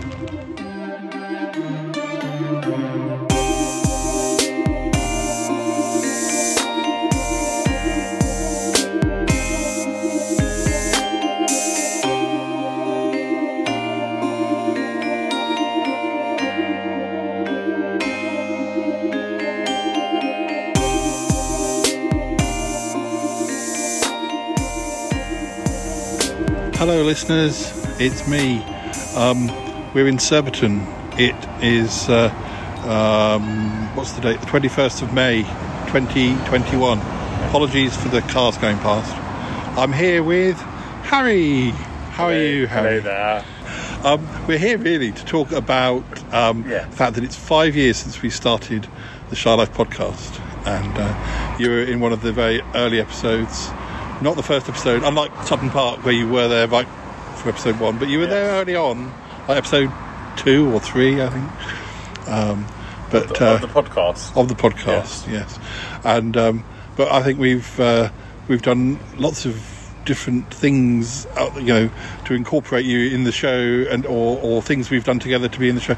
Like the singing is the thing that comes to mind first. The songwriting. Oh, of course, yeah, absolutely. So the first one we did was Dan. Oh, Dan. That's right. Yes. Yes. That's right. And then we did Too Much Information. Yeah. And we were going to do Mrs. March, but that sort of never really happened. Yeah, there's still time. Time. When things go back to a bit more normal. Because we used to do those on location down in the Kent, in our studios down in Kent. Well, in a bedroom, in a room, in the lounge of a place we were staying in Kent. But, yes, and then basically we there was quite a lot of mixing involved and various things involved.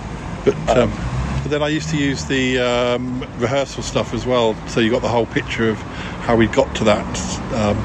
And I even, because we had quite a lot of rehearsal footage, I did an episode where I was supposed to be singing acoustically at a song festival. We did.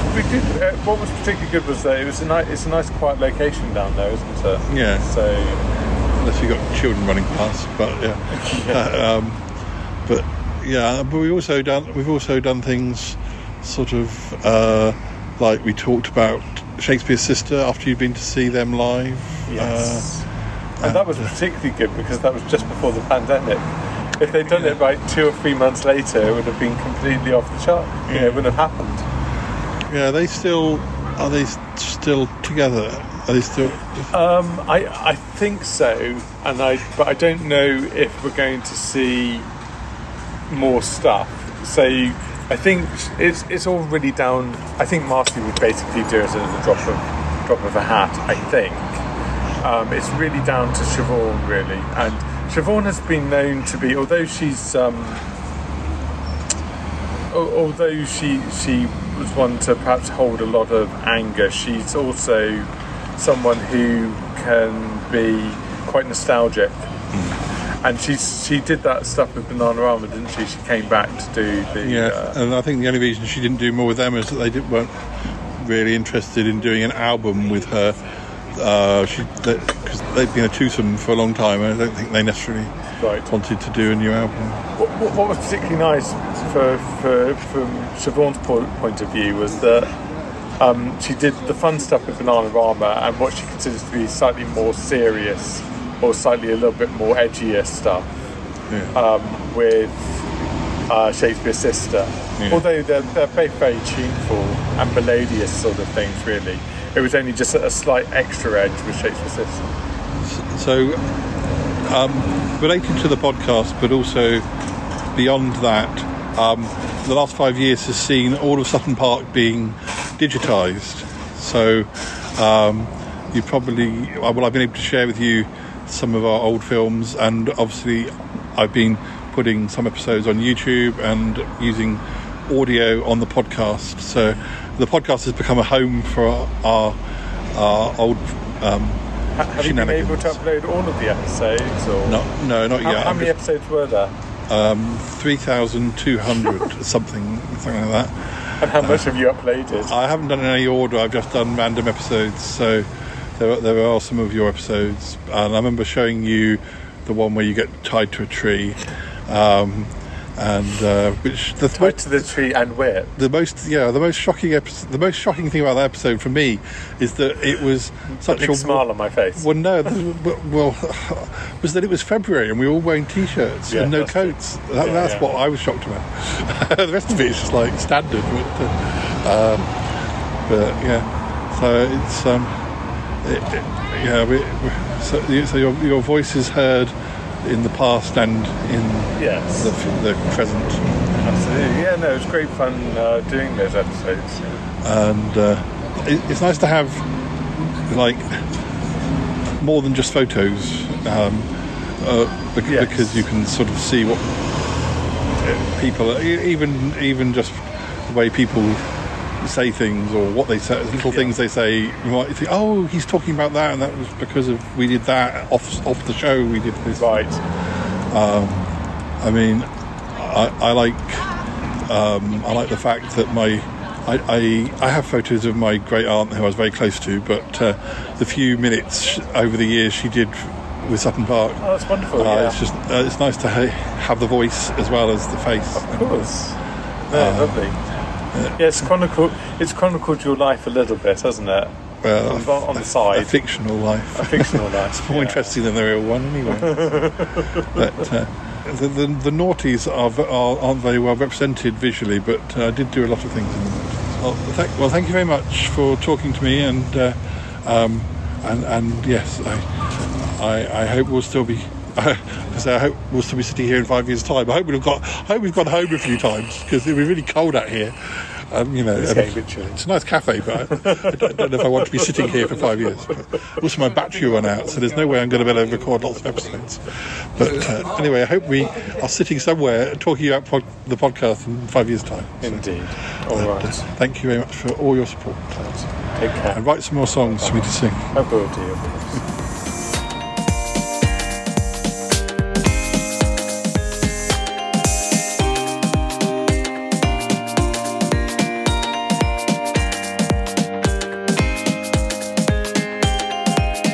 Hello, listeners. Now, as part of our 5th anniversary episode, we have another special guest. It's Wifey Jo. How are you doing, Wifey? Hello, Jo. I'm very well, thank you. I'm very well. How are you? Oh, I'm all right. Had to get you for our 5th anniversary. Can you believe it? 5 years I know, 5 years. Where's that time gone? That's just. I think I've used a little clip of us talking in the pub back when we could do that. Well, we're coming into the situation that maybe we can do that again eventually, but not not for a while. Not for a while. But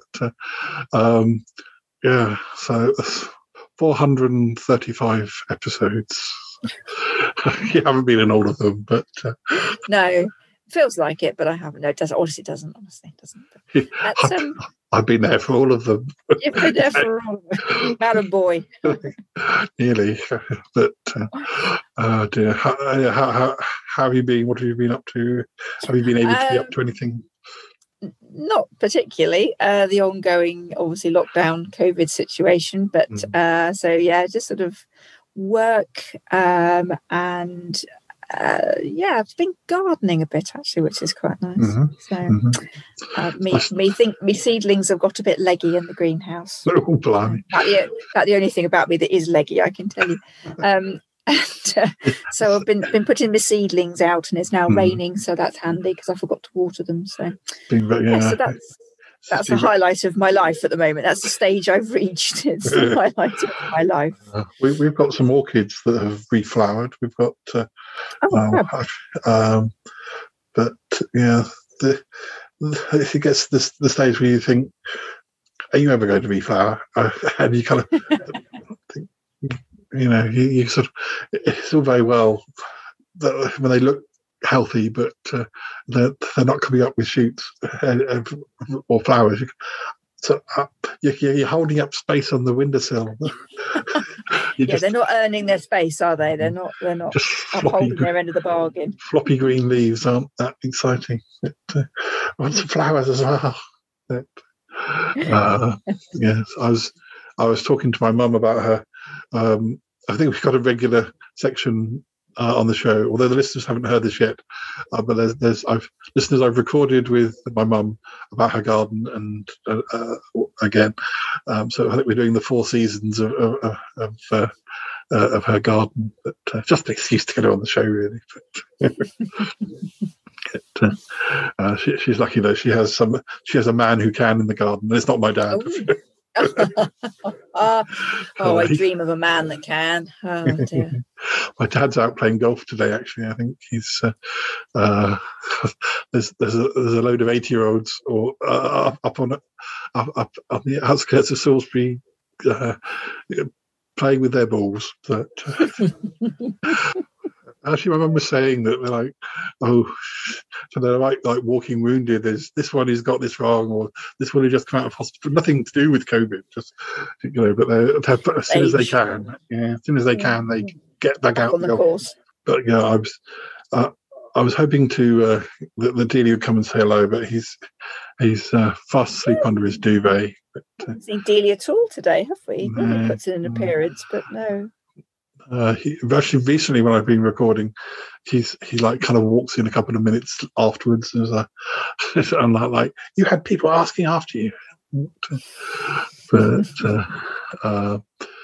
yes. So you were mentioning to me before we started recording that you're at least thinking about holidays for later in the year. Yes. Well, we have got a holiday booked a week away. We are staying in the UK and we are heading up to the north. But that will hopefully be nice. So hopefully, I think because it's self-catering rather than in a hotel or somewhere, I'm hoping that if the COVID restrictions change, because we're self-contained, that sort of accommodation will still be able to be open. So fingers crossed it'll be good to have a break, which I mean sounds a bit weird, doesn't it? I've wanting a break when I haven't really been anywhere to do and done anything to need a break, of recent times, but it'd be nice to get a change of scene. I took some photos of like Toby made some pizzas the other day, some homemade pizzas, and they look really nice, and I took some photos of them to put on my Instagram, and Toby was like, why are you taking photos of the pizzas? I was like, because I don't have anything else to take photos of these days. I was like, haven't been anywhere, haven't seen anyone. If Dealey does something, then that's like, quick, where's my camera? He's moved. To be fair, he takes a good photo, but there's not a lot of things. Well, some people seem to have managed to have taken lots. I suppose it depends where you are and where you are in the world as to whether you've managed to get out and go places. But the pizzas were the highlight of that week. But hopefully, well, I'm off work this week, and I'm hoping to go and sort of potter down the road and have a picnic lunch sitting by.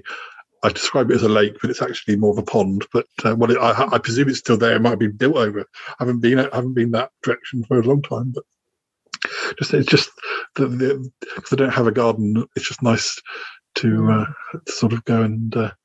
I was saying to Bev, who's also on this episode, and listeners will have heard her. We went over to the gardens opposite work, and I don't know when I last sat out in a garden. I went to a wood briefly last summer for like an hour, but even then there were no seats in the wood. I just had to find a fallen tree and sit on the fallen tree. Perch on it. But anyway, well, hopefully we'll next time we talk, we'll be able to have been and done more exciting summery things. But yes, hopefully. And it will involve ice cream, hopefully. Ice cream, yes. Oh, we have got some ice cream in our freezer. After we did have a little accident with ice cream, where you can't talk. Our freezer doesn't have an alarm, so it's not always obvious that it's not properly closed. And we got some ice cream, and I managed not to close the door properly. And then for some reason, I don't think Toby went anywhere near the freezer. I think we must have just been eating stuff from the fridge, and we did go to the freezer. Everything was defrosted. But he did buy some more ice cream, but I don't touch the freezer now. But we got some Häagen-Dazs, so you don't get as much of it, but that's probably a good thing anyway. Shouldn't have bowls and bowls of it. So pace yourself. Yeah, we're aiming for sort of a small amount, but it tastes really good. So, dear. Well, anyway, thank you very much for talking to the listeners. Nice to see you. And nice to see you. And listeners, it's nice, very nice to hear her, isn't it? Sorry, you can't see. And yes, so happy 5th anniversary, and thank you for all your help on the show over the years. And you're very welcome. Nice to chat.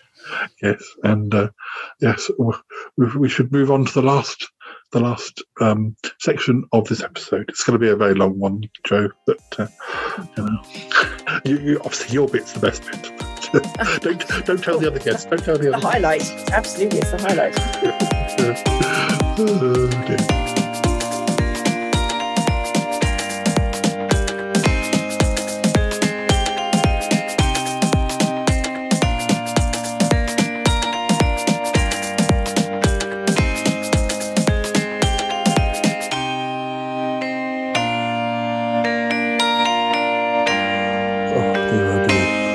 Heard him mention my name once. Well, maybe once, but not as many times as I would like him to have mentioned it. But yes, yeah. Oh, yes, Uncle John, are you still going on about this? Yes, I am. Yes. Why aren't you thinking about the star? You know, you should be thinking about the stars. I mean, the naming of the stars. Well, you know, I've decided who I'm going to name my star after. What more can I do? Yes, well, I hope you've chosen somebody worthy. Poor Cromitty. Oh dear. What do you mean by that? What I don't understand. Well, let's just say that if my instincts are right, then, well, Cromitty might be naming a star after a certain person. Naming a star after a certain person? Who do you mean? Don't be stupid, Uncle John, you're thick. No, dearie, not after you. I don't think you'll be included. No, I think that's very doubtful, Dealey. You've probably got a star named after you already. So who are you talking about? Oh, yes, Uncle John. If my theory is correct, Cromitty's going to name the star after you, or dedicate it to you. I just hope you've done the same for him. You're very important to him. Yeah, well, yeah.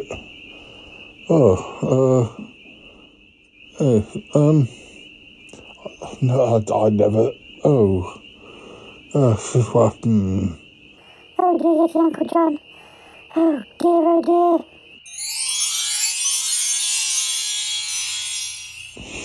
Yes. Very fascinating. Very interesting. Hello, Cromitty. How are you doing? Are you ready to dedicate your star? Oh, yes, I have decided who exactly I am going to dedicate it to. Oh, good. Well, I'm sure he'll be very pleased. I beg your pardon? I'm sure he'll be very pleased. Who do you mean? I'm not sure I understand.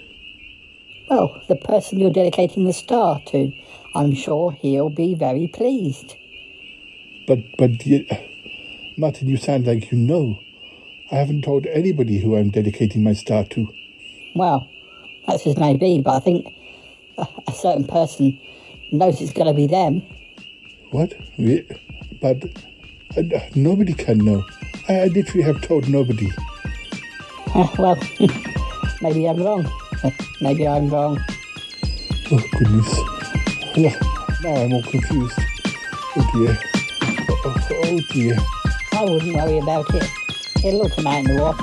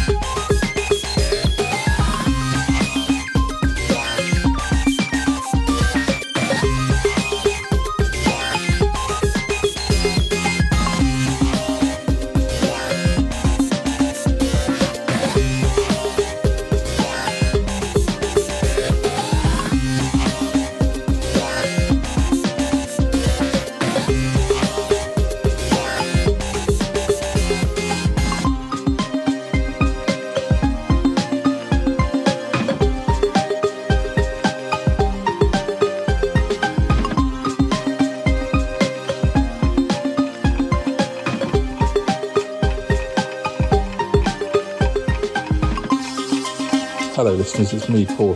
Just having a quick break from chatting to Nick about the 5 years of the Shy Life podcast, because we're coming up to a time in the show when Cromitty and Yeti Uncle John are going to announce who they are dedicating their stars to.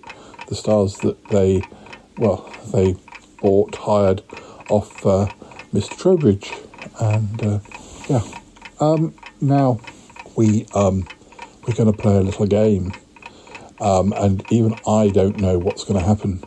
But coming up next, you are going to hear Cromitty and Yeti Uncle John speaking about who they are dedicating the star to. But we will hear 6 different dedications from each of them. And each will be numbered 1, 2, 3, 4, 5, 6. This allows you to kind of wonder which of those people they might be dedicating their star to. And then towards the end of the show, I shall be rolling a dice, and then that will cement exactly who they dedicated the star to. Yes, it's a little game we're playing just between you and I, and it'll it will affect the story thereon. If this was a TV show, we'd get you all to call in and give your opinions on who the stars should be dedicated to, but we can't do that, so we're going to rely on a random dice. Anyway, right, here they come. Oh, this is very exciting. I can't wait to see who the stars are going to be dedicated to. Oh yeah, it'll be very exciting. I hope you're ready, guys. Yes, I'm ready. Cromitty? Oh yes, I'm ready too. Great. Okay then, if you want to let us know who would like to go first. Cromitty, you go first. Oh, thank you, Yeti Uncle John, so kind. Listeners, I would like to announce to you who I have dedicated my star to. The name of my dedication will be studied across the star. And, yes, so here we go. The person or persons that I am dedicating my star to is as follows. I am dedicating my star to you, the listeners, for listening to this show and supporting us for so many years. I am dedicating my star to my colleague and friend, Eek, because without him I would never have travelled to the stars. I am dedicating my star to Yeti Uncle John, who is my dearest friend and who makes me the man I am today. I am dedicating my star to Toppy Smelly, who is an inspiration every day and somebody I turn to for advice. I'm dedicating my star to Paul, who I have known for many years. He is responsible for turning my life around, and without him I would not be here on this show today. I'm dedicating my star to August Evans for all his creativity and for being such good company since his arrival at New Year. Well, thank you, Cromitty. That's marvellous. What a great decision. Yeti Uncle John, what about you? Who are you dedicating your star to?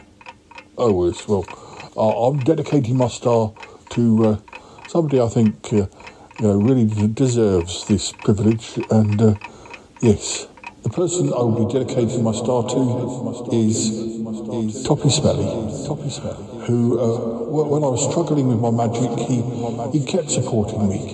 He never let me stop. He got me where I am today, wherever that might be. Yes. The person I'm dedicating my star to is Paul. Yes. My nephew, I guess. I never called him Nephew Paul, but yes. It's thanks to him that I'm on this show. I'm dedicating my star to August Evans, a man who I've known in many forms over the years. A man who continues to intrigue me. Yes. He did a very good portrait of me quite recently. I'm dedicating my star to Tallulah Twinklehorn. She's cooked me many a wonderful meal over the years, and I think she's been through a lot of trials and tribulations recently, and she deserves to be treated special. I'm dedicating my star to a man who's very special to me. I may not always treat him with quite as much respect as I should do, but Cromitty, this star is for you. Dedicating this star to you, the listeners, as a thank you for listening to the show for 5 long years.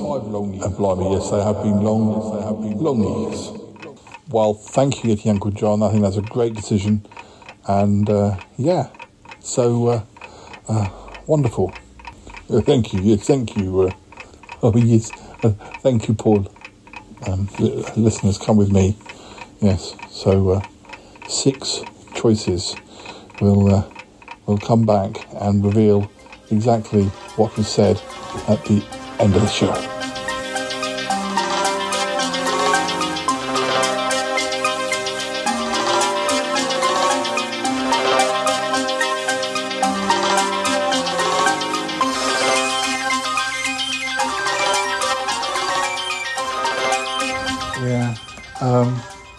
I mean, there's too much, that we've done. By the time this comes out, we've done getting on for 450 episodes, or getting that way. To look at every year, to look at every episode, it's too much for today. But I just wanted to sort of chat about some of the things, the early days, and where we thought we were going, or whether we even knew where we were going. And but I mean, 2021 so far has been very positive in that I've found a few new contributors. I've talked to a few people who I hadn't had on the show before. So it's not something that I think, oh gosh, I've run into a dead end now and things aren't changing. And what you did last year with bringing new voices on yourself is all part of that, and there's no reason why that can't continue when you're able to meet more people.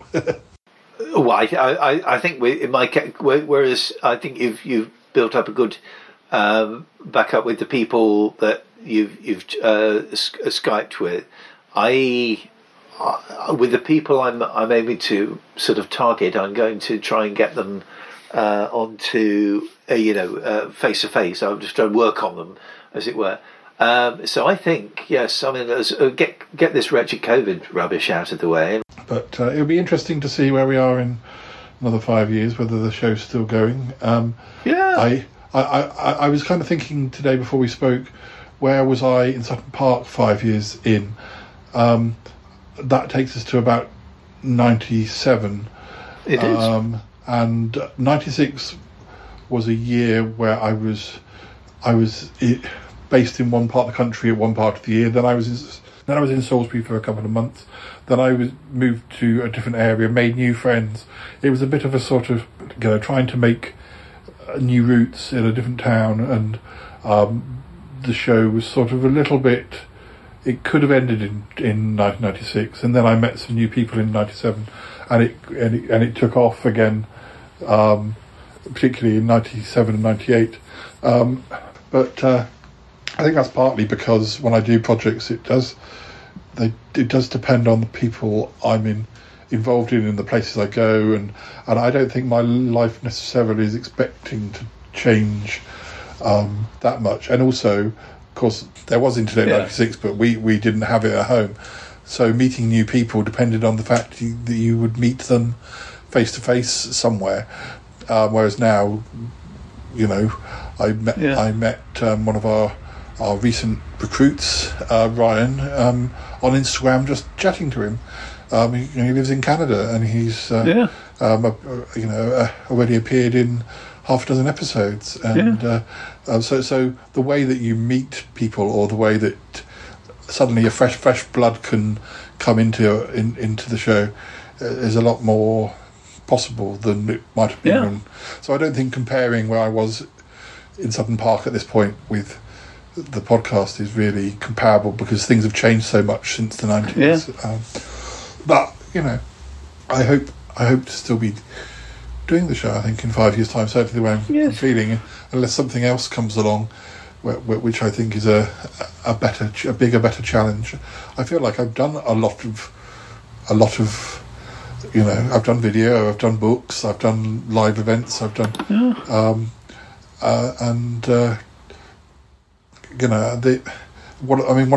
before we finish, going back to what I'd done that was audio before, is that I had done a bit of hospital radio, and listeners will remember that during the last 5 years, when I did the radio with Tim, it would always be, we'd do 2 or 3 shows, and then maybe a couple of years would pass, and then I kind of say, "Are you still doing it?" And then in about 2010, I videoed a few of the shows that we did, and then I think when he found out I was doing a podcast, he was like, "Oh, let's come on and do."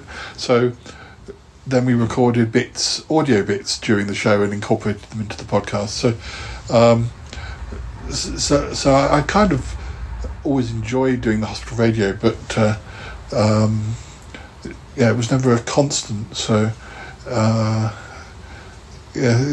but it was nice to sort of be able to bring that into many episodes of the podcast. Although due to COVID, we've not been able to do much on the actual radio of late. But the interesting thing with that is that Tim had a sort of fictional element to his radio show, where he had characters, even if they didn't always speak, he would refer to them, and it was nice to be able to bring Yeti Uncle John and particularly Yeti Uncle John, although I think some of the others came along too, and actually have Yeti Uncle John in the radio show. It sort of tickled me that again, linking the two universes, and so I'm always up for seeing what new paths we can tread, and mixing different things, subjects, music, film, the travelling, new people, hearing about other people's lives or their interests, and the whole soap opera going on behind the scenes, which I could just focus on that, or I'm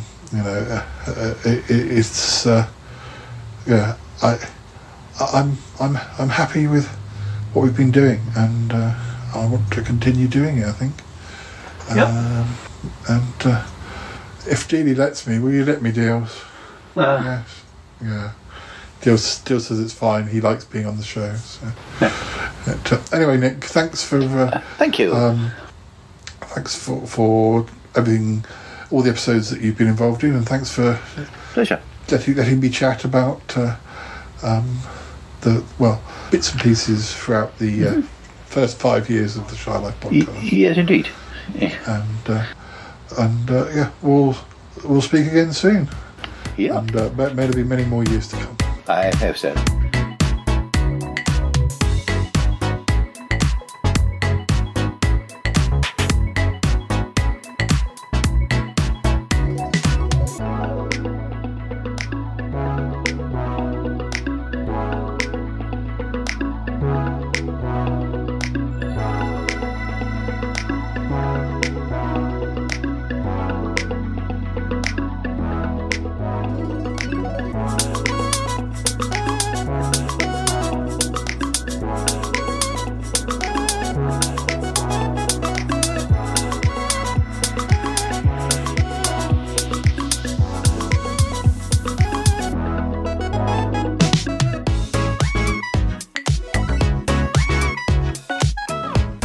Hello listeners,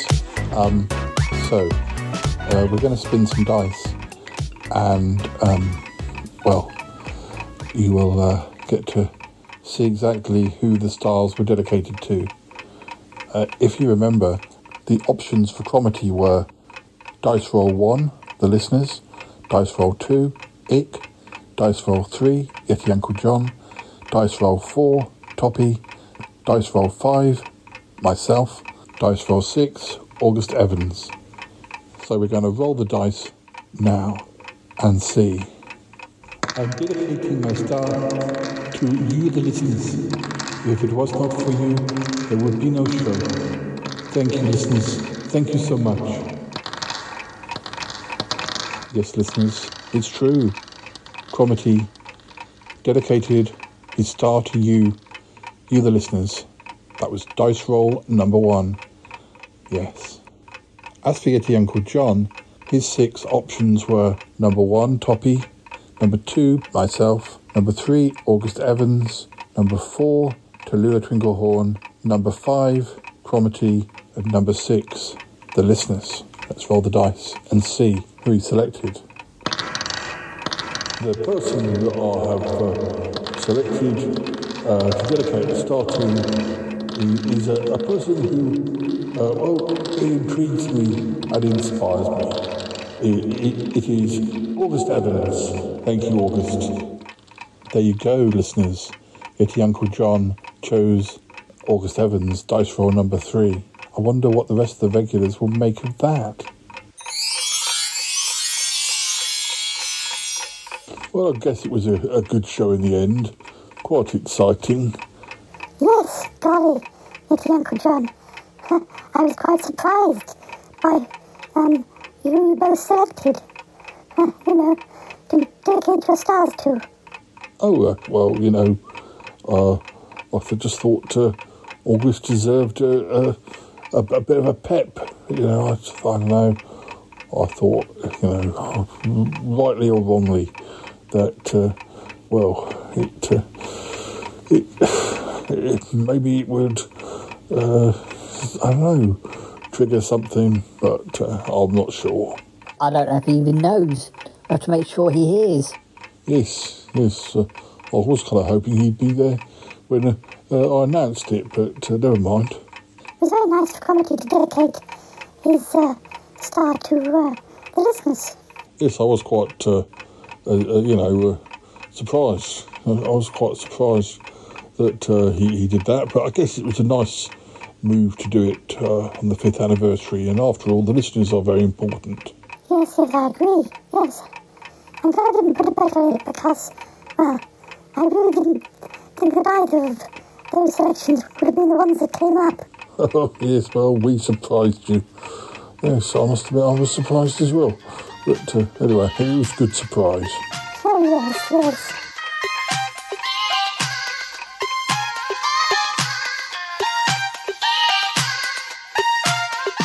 I gotta go now!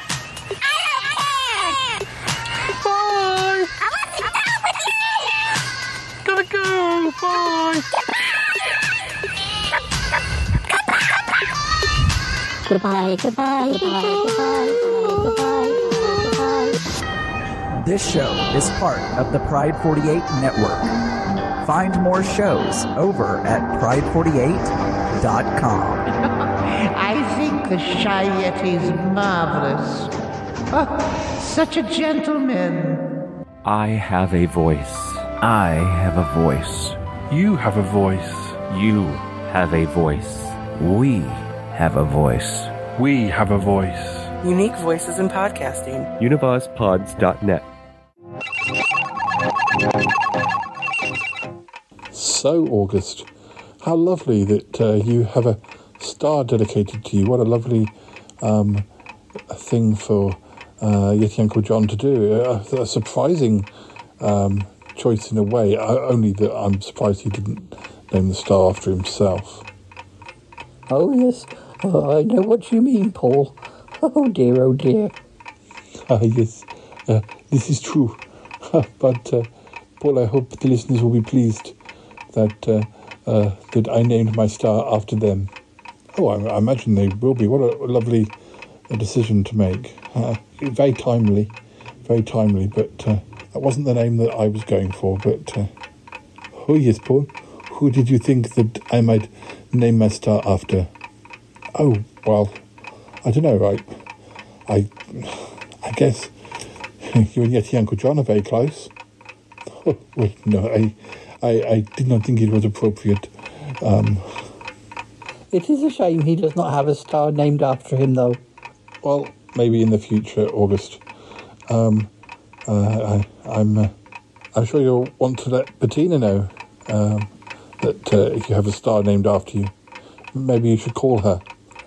Oh, yes. Maybe I will call Bettina. That's a nice idea. I think she'll be very pleased. Oh, yes. I think I'll go and do that now. All right, then. Great. He's a very nice man, that Yeti Uncle John. He is, yes. Oh, Paul. Oh, dear. What's wrong, Cromitty? Well, I will admit that you were right, that Yeti Uncle John was, well, the person I was thinking about naming the star after, but... I got speaking to some of the others, and, well, I thought that it was possibly best not to, because Yeti Uncle John wouldn't have chosen you. Yeah, well, maybe. I don't know. Cromitty, I mean, it does seem like a bit of a last-minute change of mind for Yeti Uncle John to have chosen August. I mean, even when August was Damius, they weren't exactly best buddies. I know what you mean. Well, it's done now. I guess so. Well, there's no saying you couldn't, dedicate another star at another time. Maybe. And I guess, well, the listeners deserve a bit of a nice surprise. I am surprised by your choice, Yeti Uncle John. August Evans. Yes, absolutely. Are you saying that was your first choice? Yes, definitely. Oh, come on. It was Cromitty, wasn't it? What? Cromitty? Well, I did want to do something nice for Cromitty. He's been a bit down recently, but I just thought he might get the wrong idea, and I don't know what idea I want him to get, to be honest. That's more like it. That's what I thought. Yeah, so I was talking to some of the others earlier, and just when I was talking about it just beforehand, I just felt a bit, I don't know. So you changed your mind at the last minute? Yes, I did, Martin, I did. I changed my mind at the last minute. Still, it's nice, August deserves a nice surprise. I guess so. There's no saying you couldn't do it at some other time. Dedicate another star to Cromitty. No, I think the time's passed. Yes. Never mind. Never mind.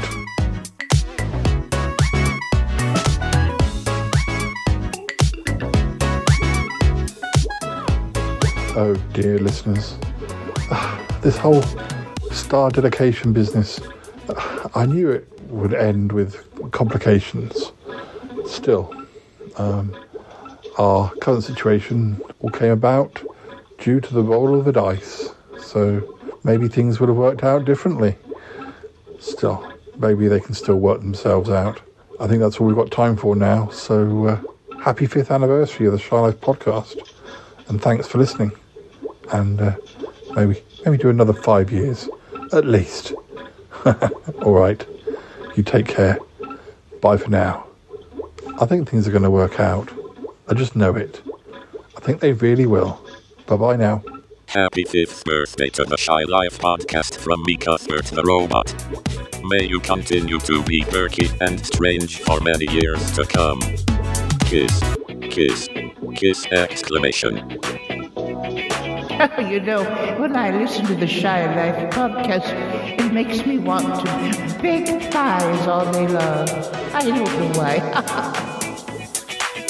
Most definitely, yes. Most definitely, yes. Most definitely, yes. Most definitely, yes. Whoa.